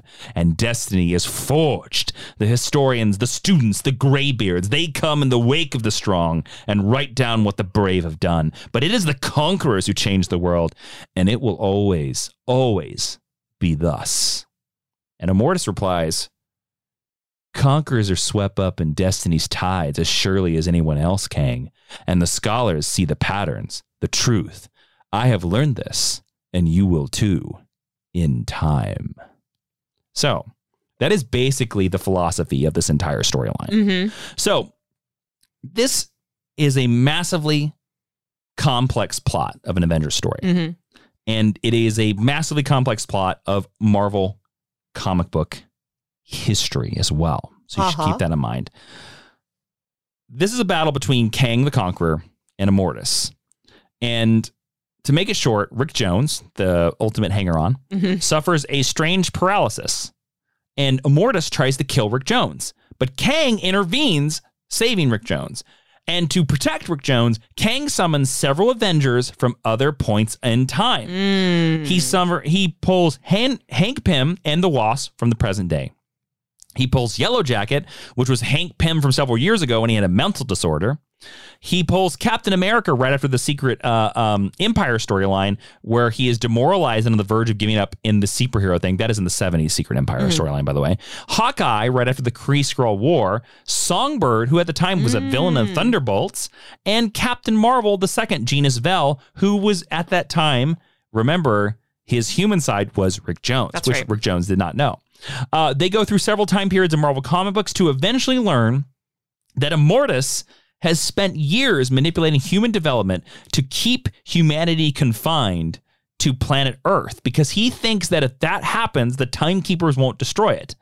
And the only way to ensure that was to kill Rick Jones. Immortus then captures the Avengers and sends them to trial, where the Timekeepers, his bosses, decide that humanity is a menace and that they should humanity destroys almost every timeline they touch. So the Timekeepers are like, we're going to kill humanity.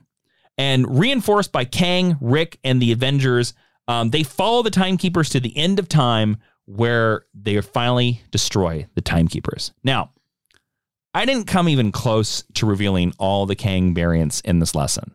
So we're going to touch on, I have a full list of them. We're going to talk through them. And plus, you want to stick around for a special discussion with DJ Woolridge of the Only Stupid Answers Pod. And you want to get this right after this. We'll be right back with DJ. And we're back for more Kang Talk, Talking Kang, or as some people might call it... Gotta get back in time. Gotta get back in time. What if I just played that for the rest of the podcast? Thank you, Huey. Great job, as always. We'd probably get pinged for copyright infringement. Okay, so there are a bunch of Kangs. So many Kangs. Too many Kangs. Too many Kangs. So here's a little bit of what Kang's been up to recently and several of his variants. So he recently had a solo miniseries, Kang the Conqueror, where he goes on wacky adventures to rewrite history and manipulate former versions of himself. We touched on a few identities. We didn't cover all of them. Here's a recap on all of his identities, not the multiversal ones. He was Rama-Tut, the pharaoh from ancient Egypt. He was the Scarlet Centurion who molded himself after Dr. Doom. He is Kang the Conqueror, of course. He is Immortus, the old man, his final form. He is Iron Lad, his younger version who joins the Young Avengers. He is Victor Timely, a divergent that establishes himself in the 20th century and starts a technology manufacturing company called Timely Industries. They're responsible actually for a lot of Marvel Universe technological advancements, like the original Human Torch's android body, the cybernetic arm of Misty Knight, and the design for Roxxon Oil's Deathlock. Now, Jason, really quick, why is his last name Timely? Because Marvel Comics was originally called Timely Comics. Thank you. He was also Chronomonitor 616, who is another diversion of Kang that works for the Time Variance Authority, or the TVA. He becomes a renegade for abusing the time stream for his own personal gain and punished by being stuck in a time loop. Loki season 2, anyone? Yep. He was also Mr. Giffon, another version of Kang who is stuck in the 21st century and begins to build his own dynasty by becoming a CEO. And, I think it's time to get into some Kang and Marvel MCU talk. At the time of this recording, we've not seen Ant-Man and the Wasp and Quantumania, so if you're listening to this episode later in the week, you guys will all know that we're off. But with the debut of Kang, I want to go into some speculation with DJ Woolridge, the co-host of the Only Stupid Answers Pod, and he's also the writer of the Hellbent comic book, which is currently on Kickstarter. Let's get some talking with DJ. Welcome back to Geek History Lesson, DJ. That's me. Hello. Yes, hello. Hello. Welcome. Thank you for having me. I feel like we just discovered you from the quantum realm. I feel like that's is that where you've been? Is that what you've been? Is that you what just teleported me in from the quantum world. Yep. I've been exploring the quantum realm, which has buildings in it. So tiny. We all know DJ is famously quite tall. So tiny. And Bill Murray's there for some reason. Bill Murray's there. There's a whole civilization. Is the TVA there? Good question. We don't know. Oh, there we go. And that's the perfect reason why we brought DJ in here to talk about this podcast, because Kang the Conqueror, we've been talking about the comic books and we've been telling all the stories that we think that the MCU might port into. And there are some very clear candidates, especially if you've seen Loki season 1. But we wanted to talk to DJ, not specifically about Ant-Man 3, because everybody's going to, at the time of this recording, we haven't seen Ant-Man 3. There will be no spoilers. We said that millions of times. But I think by the time most people listen to this podcast, they probably will have seen Ant-Man and the Wasp: Quantumania. So we're not going to be talking about specifically about that movie and what could happen in that movie. But we want to talk about, we know Kang is the new Thanos. He is the new big phase. Well, we're in phase 5 now, right? Yeah, we're technically in phase 5. Yeah. He's the new big baddie, right? So we want to talk about, you're an MCU expert, DJ. Put that on your resume, please. Yeah, will do. It's going to lead to a lot of jobs, I think. And and we wanted to ask your opinion on this. So DJ, you haven't seen Kang's big appearance, but we have seen a Kang variant in Loki season 1, because he was Who Remains. Is that what we call that one? Yes, which is also a name that Kang used in the comic books at a very, very brief period. So we want to talk about, do you think Kang, based on what you know of him and based on what other film channels and fans have talked about, do you think he is a good choice for the new big bad for the entirety of the MCU? Sure. I'm going to say sure. He's better than everyone. Every few years, you all have to see this too. People will float Galactus is going to be the next big bad, and it's well, wait, DJ, whoa. Are you saying he's not going to be? I'm saying I don't know that's not Galactus's deal. He's not. I wouldn't even clarify. I wouldn't even categorize Galactus as a villain. I think Galactus is great for a story to introduce Silver Surfer.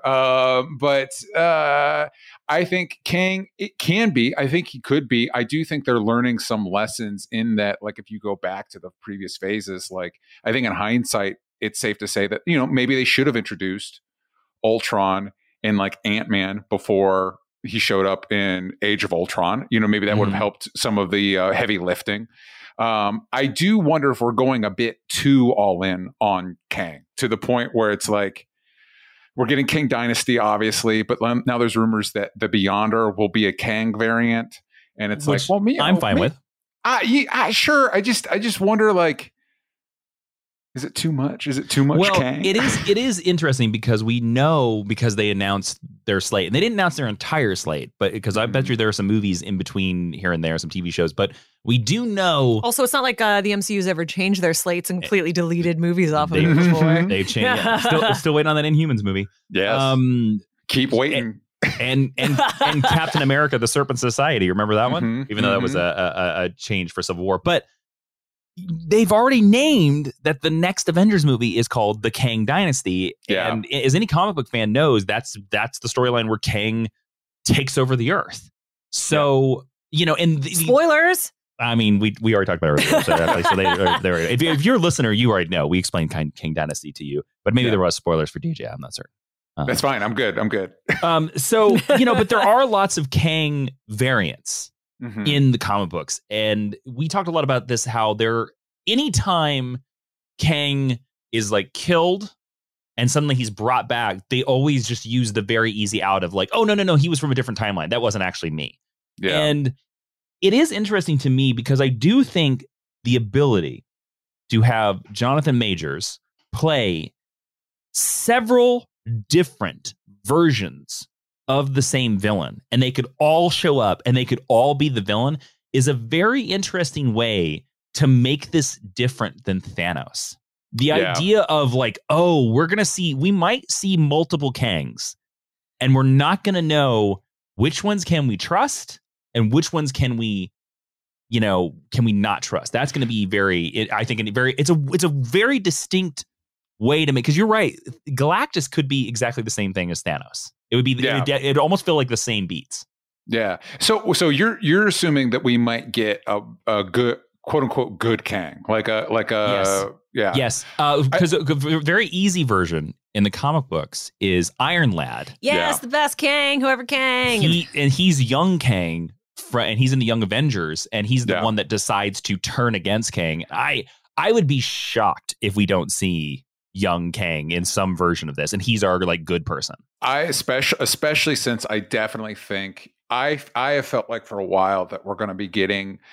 They have to be treating Kang Dynasty and Secret Wars kind of the way I feel like I think they so do too. event comics, where there has to be some sort of TV. Secret Wars is such a big, especially if they're going more with the Jonathan Hickman Secret Wars. It's such a big idea that some of that, there has to be tie-ins. There has to be like a Disney Plus show that's like, hey, here's some backstory stuff. And I feel like Young Avengers are going to factor into that. I feel like they've been laying the groundwork for Young Avengers. I feel like they're going to crib from Children's Crusade and have the Young Avengers be looking for Wanda because she is the only one to fight Kang or whatever the excuse is. They're looking for Wanda in the multiverse. And that's a good opportunity to introduce an Iron Lad.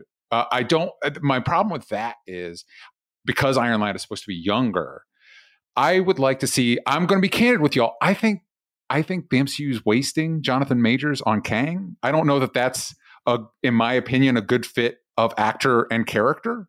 And so, do you have a better place that you think he would fit better than Kang? And this is interesting because you're saying this before. We've only seen him play this character or a version of this character once at this point. For a very short, compressed short, compressed period of time, and just the trailers. And I just feel like Jonathan Majors should be one of our heroes. I think Jonathan Majors would make a great Clark Kent Superman or like a Superman type character. I just think I don't know that. See, I'm the opposite on that for you. Marvel does their villains very dirty too. Well, I'm going to say that I think the reason Jonathan Majors was picked for this part, one, he's an outstanding actor, very talented, and you know, he is literally a god walking amongst us. If you've seen any of the Creed 3 trailers, you're just like, oh my god. Yeah. That's why I keep saying that I think he's going to step on Ant-Man's neck and break it. I look at Kang, I feel like more threatened by Kang than I ever did by Thanos, and maybe because it's a real person versus a CGI character. But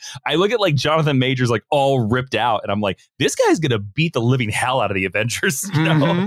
But I think he's a good choice because he is quite different in almost every role I've seen him. And that is what leads me to my prediction of that we are definitely going to see a bunch of Kang variants, because I think that's the reason they chose him for this role, is because they were like, you are going to play 5 to 10 different versions of this same character.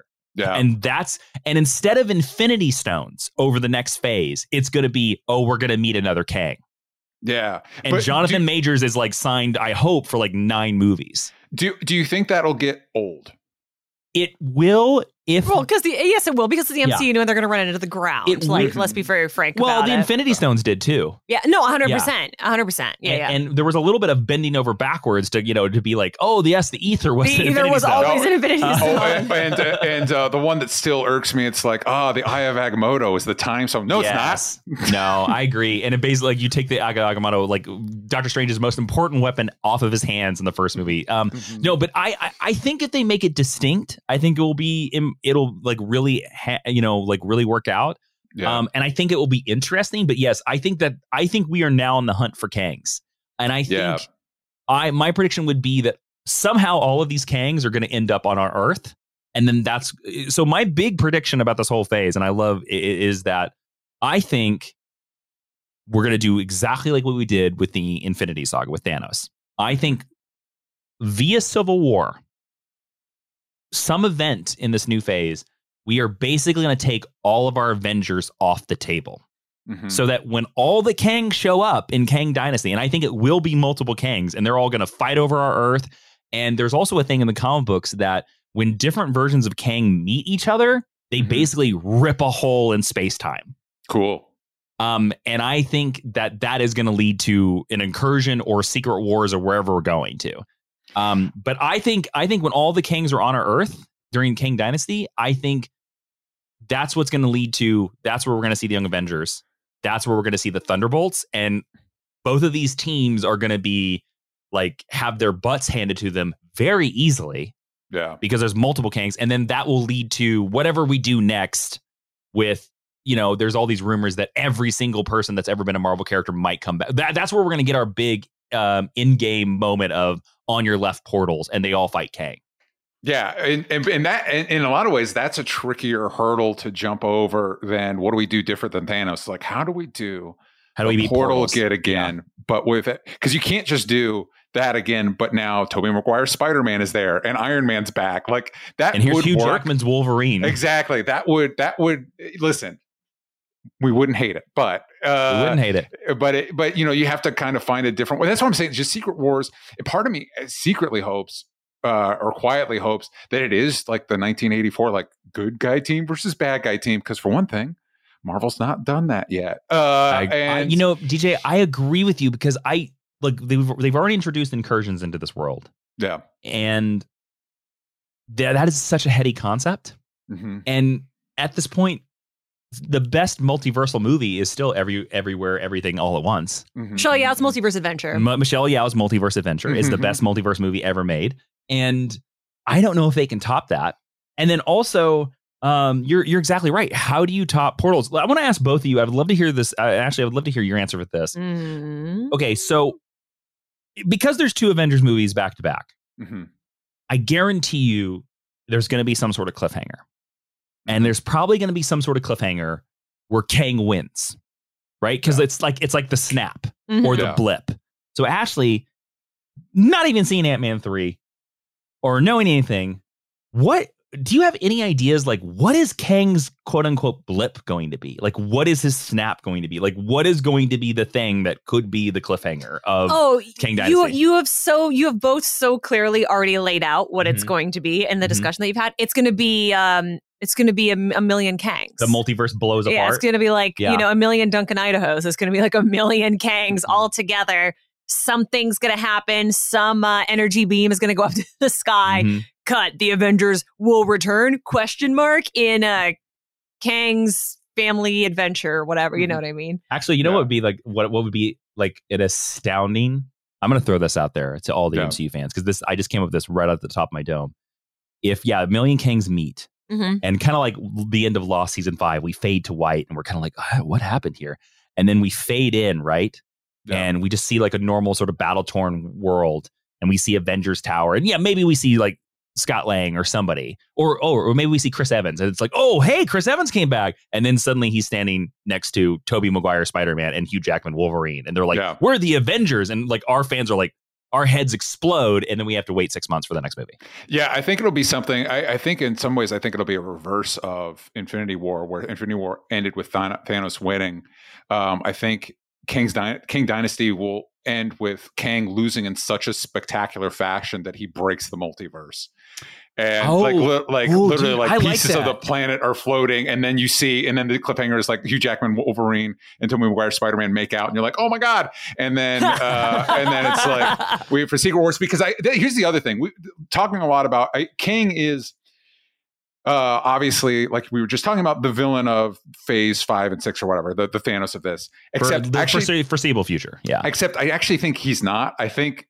For anybody that's read a Secret Wars, I think, which I know you think it's people in this room, it's Doctor Doom. The villain of Secret Wars is going to be Doctor Doom. Like that's and I wouldn't be surprised, going off what you were mentioning earlier, Jason, if Kang has to like team up with the Avengers, whatever Avengers they are, to face down Doctor Doom. You just made Jason so happy. You don't know how happy you made me, because the end of our Kang lesson was talking about my favorite Kang storyline, Avengers Forever, which is about Kang fighting his future version, Immortus. And to beat Immortus, he gathers a team of Avengers from across the time spectrum. So we get the Captain America from the 70s, and we get Yellow Jacket, and we get modern day, and then we get one of the Thunderbolts, who everybody thinks is a villain, but is a good guy. I like that, DJ, because bouncing off of what you just said, I love if they do that reversal. And I love if the idea is that, like, the ending of Kang Dynasty is that, oh no, the way that they should have won is they should have let Kang win, because he would beat Doctor Doom. That's I think we cracked it. And and when they take Kang down, he's like, you idiots, I was fighting this dude that's way worse than you. And then Doom does the thing and breaks the multiverse. Yeah.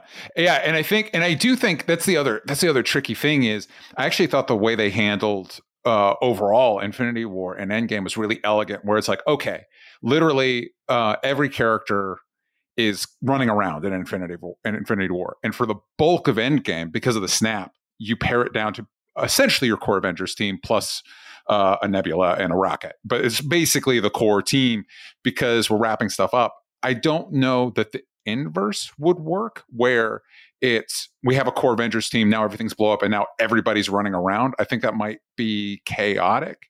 So I kind of like the idea of Kang having especially if he's a quote unquote like Beyonder Kang, his core multiverse team of it's not literally every character, but yeah, like, okay, Chris Evans, Captain America's back, Robert Downey Jr.'s Iron Man's back, Tobey Maguire's Spider-Man, Hugh Jackman's Wolverine. Although Nick Cage Ghost Rider. Nick Cage Ghost Rider. Ooh. Oh, Wesley Snipes Blade. Oh my God. But I think I feel like I've mentioned this on the show before. We've talked about it before. I think what Kevin Feige thinks is I want to see like Chris Evans Cap hang out with Hugh Jackman's Wolverine. I actually don't care about that. I want the MCU's Wolverine. I want the full. I feel like Secret Wars is our last hurrah for RDJ, Iron Man, and Chris Evans. Like they've got just enough fuel in the tank to get them back for that one movie. And it's like, yeah, I want to see this universe's X-Men hang out with the Avengers. I think I will say this, and then I have a great question for both of you to finish us off. I think we will see MCU Wolverine. I think Hugh Jackman's Wolverine is going to be Old Man Logan. Mm-hmm. I think he, and there's nothing confirmed out there, but I've seen a couple things where people have said that the Logan that he's playing is like right before the Logan of that movie, because Hugh Jackman was very much like, I don't want to ruin that death. Yeah. So the idea I have heard is that this is like somehow Wolverine gets scooped out of that universe and he gets pulled by Deadpool into the MCU and they have like an adventure, but he goes back. So that death and that ending happens no matter what. Yeah. But I think he's Old Man Logan. I think that would be cool because there's been people that are like, oh, he could wear the costume. It's like, no, don't. That's actually a really lovely gift for whoever's the next Wolverine. You get to be the one in the costume. You get to be the one that fights the Hulk. That's a great way to because and his never wore the costumes. That's a great. I think that's brilliant. Yeah, that's a great way to say it. It's a great way to endear audiences to whoever the new guy is. The new one who's going to have a high enough hurdle as it is. Okay, so I have a bunch of the movies that they've announced so far. They have announced everything of Phase 6 and Phase 5. And I want to ask your opinion. Both of you can sound off at any point. I just basically want to ask you, will we see a version of Kang in these projects? Gotcha. Okay. Kang watch. We're going to do a Kang watch. So I want to hear Kang yes or Kang no. Okay. So Quantumania we know is a Kang yes. Yes. Okay. Secret Invasion, the TV show. Kang possibly. Yeah, Kang possibly. Kang probably. It's like the brother of Kim Possible. The Kim Possible has a brother? It's Kang. The bigger question for me is, will we see Quake and Secret Invasion like all the fans want? Absolutely not. I'm calling that right now. I don't think so. Okay. I don't think so. There is no, Marvel's very specific about what they reference and what they pull, and I don't You don't think Quake's moving that needle? I don't think so. I don't think so. Guardians of the Galaxy Volume 3. Oh, we'll get a post-credit scene Kang. Kang for sure. Yeah. I'm going to say is a Kang no, so I'm going to skip past it. Yeah. Loki season 2. Yeah. Oh, 100%. Kang, yes. I think we'll see a different Kang. Yeah. 100%. The Marvels. Kang, yes. Yeah.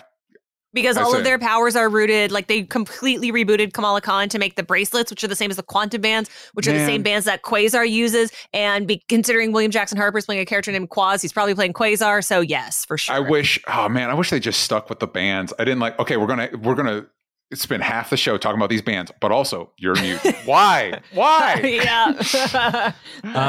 Okay, so I'm gonna knock the rest of this the TV series off. So the rest of the other TV series are Ironheart, which I'm going to say is probably a Kang probably King no. Daredevil is a Kang no. Ooh, listen. There's like 26. It's like 18 episodes that season. There might be a Kang in there. We could have a Kang. I mean, I'd be fine for the one-off episode where Matt Murdock has to defend the completely human Kang version that just lives in Hell's Kitchen.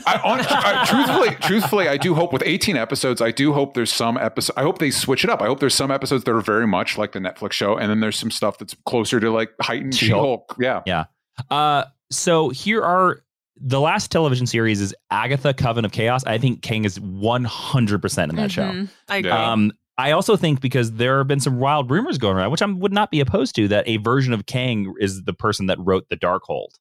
Oh, that's interesting. So that came from him, which I kind of maybe. like. Yeah, that could work if they're going to introduce a Mephisto, which of course we always keep getting rumors about. Maybe listen, give Mephisto I'm his saying day. it right now. We will never see Mephisto in this universe, ever. I don't know. They got me excited for that Sacha Baron Cohen tease that maybe he would do it. He'd be a good choice. I'm just gonna look. I would love to be proved wrong, and I probably will be proved wrong. But I'm just saying, Marvel and Disney love to sell their movies to China, and if you put the devil in a movie, China will never show that movie. Yeah. So that's why I'm saying we'll never. I don't think we'll ever do a Mephisto. Okay. Oh, sorry, not to get sidetracked, but on that line of thought, do you think we could get a Mephisto in one of it? Like he never makes it to the movies, but like Coven of Chaos, the rumors are he's going to be an Ironheart because of the Hood, maybe a Ghost Rider show, but never the movies. Here's the thing: I could see us doing a character called Mephisto. They're never going to call him the devil, and they're never going to make him look like he did in the comic books, because the minute you do that, people would just go, "Oh, Satan." Yeah.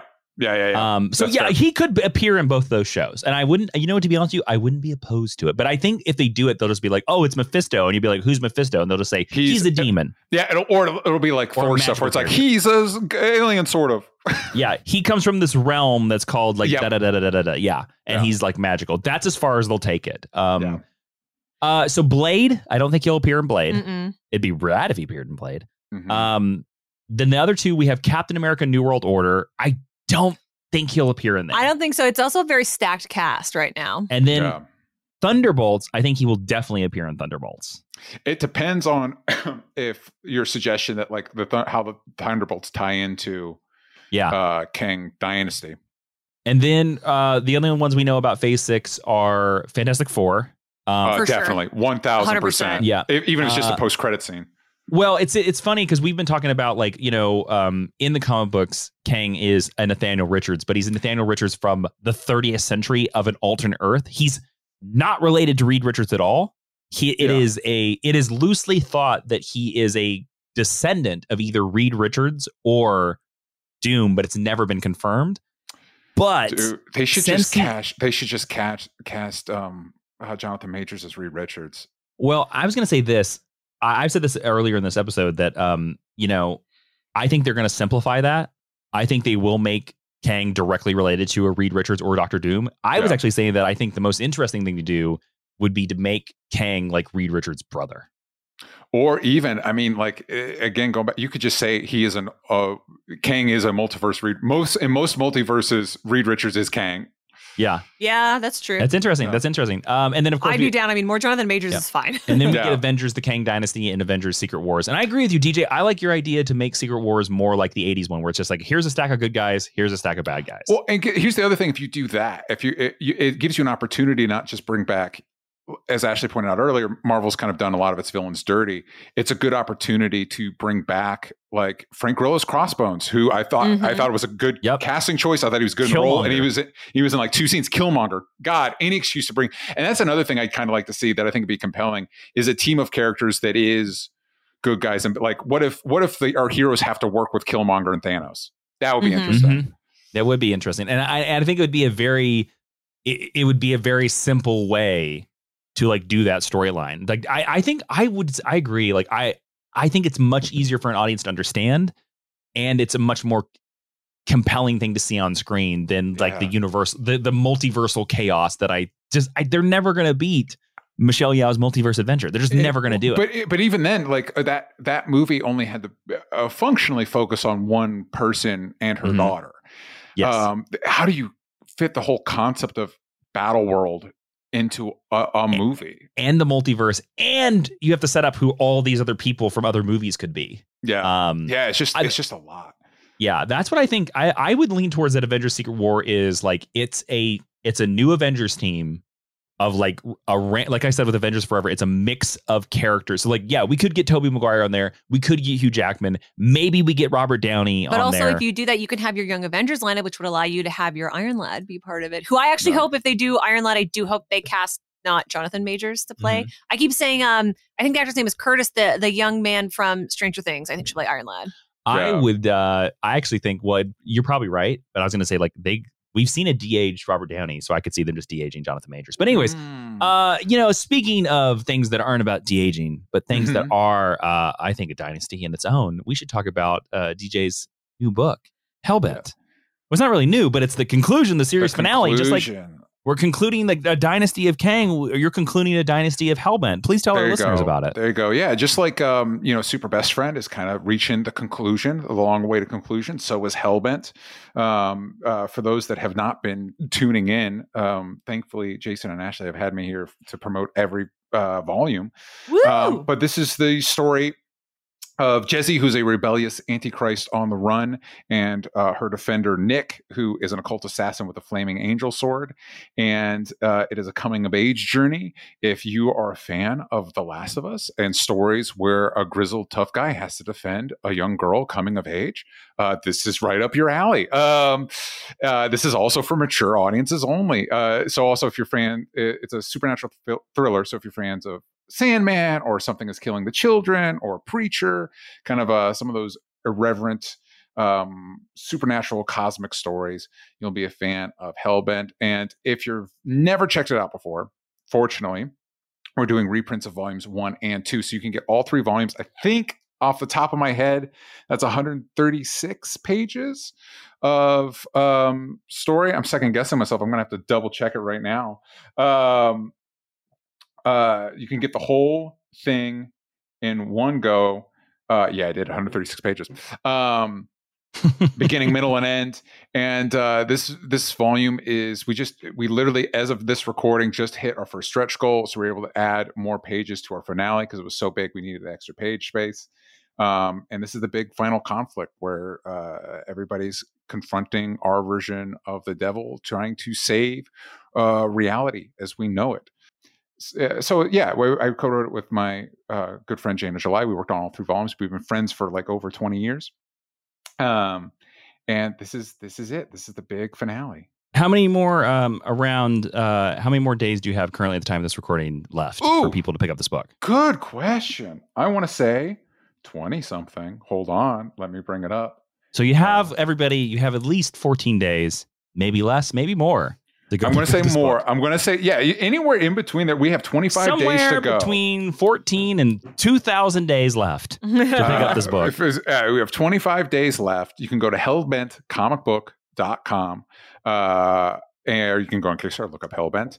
And again, if this is brand new to you, you can get all 3 volumes. If you've been following us the whole time, thank you so much. We really appreciate it. But don't miss the finale. This is where all the good shit is. No, all of it's been great. But this one, we also introduce the Boogeyman Nightclub, which is like a supernatural, pan-dimensional gay club with that's overseen by a trans goddess named Delilah Divine, designed by Cam White, one of our amazing artists.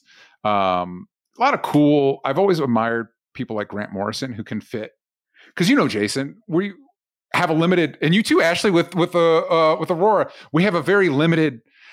We're not pumping out 20 billion Batman books. We've got like a very limited page space to like introduce an idea. I can't pull up Brian Michael Bendis and like give me 12 years and I'll tell a complete story. Like we've got a limited amount of time.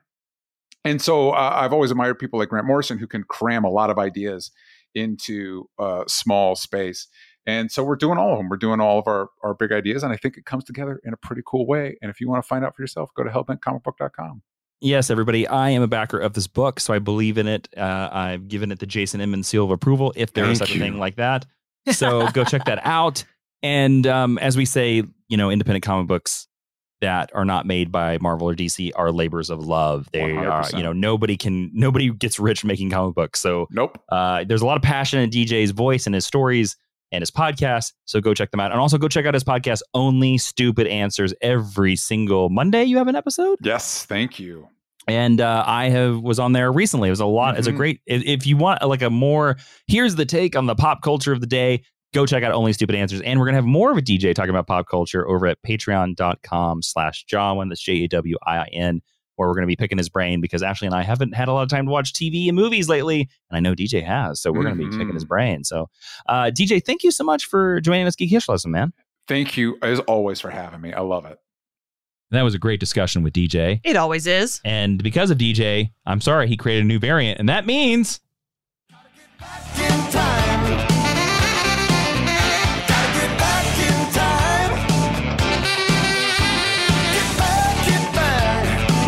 I will get back, Huey. Thank you so much. That is going to live rent free in my brain for a long time. I'm showing Ashley the picture of Huey. That's Huey on the left right there.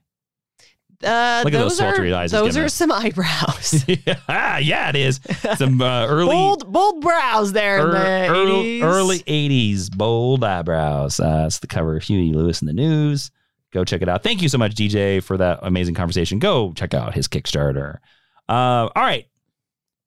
Now we're going to get into the recommended reading. What's that, Ashley? The recommended reading is where if you go to geekhistorylesson.com/recommended reading and you want to get more into Kang or any of his variants, Professor Jason is going to have some recommendations for you to follow up on. You can click on the little widgets, purchase them in your form of choice, and get yourself some more knowledge. The first one is Kang the Conqueror, Only Myself Left to Conquer. This is the storyline that they just released recently where it's Kang bopping around. It's their attempt to try to give Kang a simple origin, I think, for a comic book that people can pick up at the time of the Ant-Man Quantumania movie. The second one is Avengers Forever. It's a storyline. I think it is the best Kang storyline. I think it's my favorite Avengers storyline. It's what they should have called Avengers Endgame. Note to self, it is very deep in Marvel Comics continuity. Mm-hmm. So you might be consulting Wikipedia a lot. Yeah. But it's a great storyline, but some people have found it to be very heavy, and I fully admit that. It's very fair. It's a very fair criticism of that. And the last one is Kang, the Saga of the Once and Future Conqueror. This is a new trade that I noticed where they're kind of reprinting some of his original storylines as Rama Tut and Scarlet Centurion. This is the best thing that Marvel and DC does when a movie comes out is putting collections together. So if you want to go read the storyline where Kang bangs on the door of the Avengers and says, "One of you babies are going to be my baby mama," that's the trade to pick up. Yeah. So there you go. And now it's time for the honor roll. What's that, Jason? That is where if you go over to Apple Podcasts and you give us a 5-star review, we will read your review on the air as a thank you for giving us 5 stars on Apple Podcasts. So who is joining the honor roll this week? So we have 2 amazing people joining the honor roll this week. First is Eric Murray, who says, DC rules. I love both of you. 3 exclamation points. We love you too, Eric. The energy you have and the passion is amazing. You are by far my favorite podcast. I was listening. Oh, thank you. I was wondering, I can read, what your guys' favorite Justice League storyline is. Ooh, that's a big question. Also, I will admit I haven't listened to any Marvel topics. How dare you? Well, that's fine. I hope you listen to this one. Yeah, you're won't hear a review there, buddy. I'm only a fan of the movies. I can't get into the comics. Well, maybe we'll do a best Justice League story. I think that's something that's always been in our list. I want to say we've already done it. You know what? Who knows? First of all, Ashley doesn't. Thank you, Eric. Sorry, you'll never hear this. I hope you hear this, Eric. Rock of Ages is my favorite storyline. Rock of Ages is very, very good. Yep. Tower of Babel, maybe. That's a good one. Looks pretty good. But mine's Rock of Ages. Yeah. I don't know. Kingdom Come. I'll say Kingdom Come. That's cool. Next, we are also joined by KMac198, who says, such an awesome podcast. It's taken me far too long to leave a review, and I've been listening since Gem and the Holograms. Wow. That's an oldie. That was a very fun episode. It was a fun episode. I absolutely love Professors Ashley and Jason as they teach such wonderful lessons. Thank you. We love you too. Still waiting on a Kilowog or a Harry Dresden episode. A Kilowog is probably more likely. Anyway, if you want some good belly laughs while learning about comic book characters or other geeky stuff, then this podcast is for you. So I will say thank you, KMac198, and thank you, Eric Murray. Welcome into the Teacher's Lounge. Professor Jason, what's going on there today? Well, it should be pretty obvious, okay? There are 6 gentlemen in suits with pretty extensive eyebrows, and they have just been making so much noise. The classrooms are bothered. Like, we can't teach in the other places because these guys won't stop singing.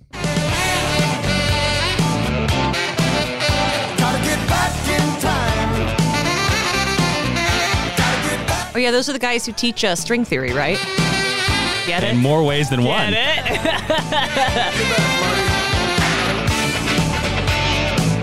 Hear that guitar music. I do want to say that if you don't follow us on our Instagram, we will be doing a giveaway that encourages you to leave us more reviews. So if you're looking to incentivize, now is the time. Oh, yeah. We're going to be giving out some free trades. So you definitely want to go check that out. So thank you so much for those reviews. Welcome to the Teacher's Lounge. I hope the music's not too loud, but I hope you enjoy it. Don't forget to subscribe to this podcast everywhere you can find podcasts. Spotify, you can leave us reviews over at Spotify as well. Maybe we should start reading Spotify reviews. I don't know. But subscribe and download. Ashley, where should they follow us on social media? We are going to start giving away some trades, doing some giveaways in there, some really cool hardcover trades over there. We have a couple hardcovers. We have a couple posters. Where should they check it out? So first and foremost, you should follow us. Of course, you check out the website geekhistorylesson.com. You can follow us at facebook.com/geekhistorylesson, on Twitter at GHL Podcast, and on Instagram at Geek History Lesson. Because for some reason, Twitter said Geek History Lesson is too many letters, and it makes me very mad every single time. But those are all the best places to follow us, the best places to request things, and the best places to participate in our giveaways. And don't forget to come check us out over at patreon.com/Jawin. That's JAWIIN. Over there you can get ad-free versions of these episodes. GHL Extra, which we do every week. The Discord. Which the Discord is so cool. The Justice League podcast, we review every episode of Justice League. DJ Woolward is going to join us for GHL Extra this week, and we're going to be talking about pop culture and all kinds of things. It's going to be really cool because DJ keeps up with all of that. Don't forget to follow Ashley on Instagram and TikTok at Ashley V. Robinson. Come follow me. Don't worry about following me. Come check out my comic book on Kickstarter, superbestfriendcomic.com. There's only 14 days left to get that exclusive comic book. And now it's time for Stick Around. Ashley, of the versions of Kang that you heard. Yes. Who's your favorite? You cannot say Iron Lad. We have already hit that answer. Yeah. I mean, Iron Lad will be my forever fave. If he's your number one, then who's your number two? Probably Immortus, I have to say. Immortus was when you said the name, I was like, oh yeah, that's like one of those comic book villains I've heard about for a long time. If you've ever read the Alex Ross storyline, he's in Earth X a lot. Oh, I did read Earth X. That's right. Because the idea is that is in the future. Yes. So by that point, he's already turned into Immortus. Yeah. But I've not read a ton of Immortus stories, but he is a really cool idea. So how about you? I'm Immortus. Yeah. But I do think the look of Kang is I like just normal Kang, but he is like... It's a hella Kirby Fourth World It's a great look. Silly costume, but it's so really, cool. It's the colors. The purple and green, which again, if you look at a lot of Kirby designs, like the purple-green combo is very popular through this era. And it looks really good. It does. Yeah. All right, everybody. That has been it for Geek History Lesson. I am Jason back in time, Huey Lewis in the news. Inman. I am Ashley Victoria Robinson, and Professor Jason, would you please dismiss the class? I can't dismiss the class because Huey and the news made a special request. They have a special message for our audience. Okay. And they're going to dismiss the class. So thank you so much for listening. And Huey, take it away.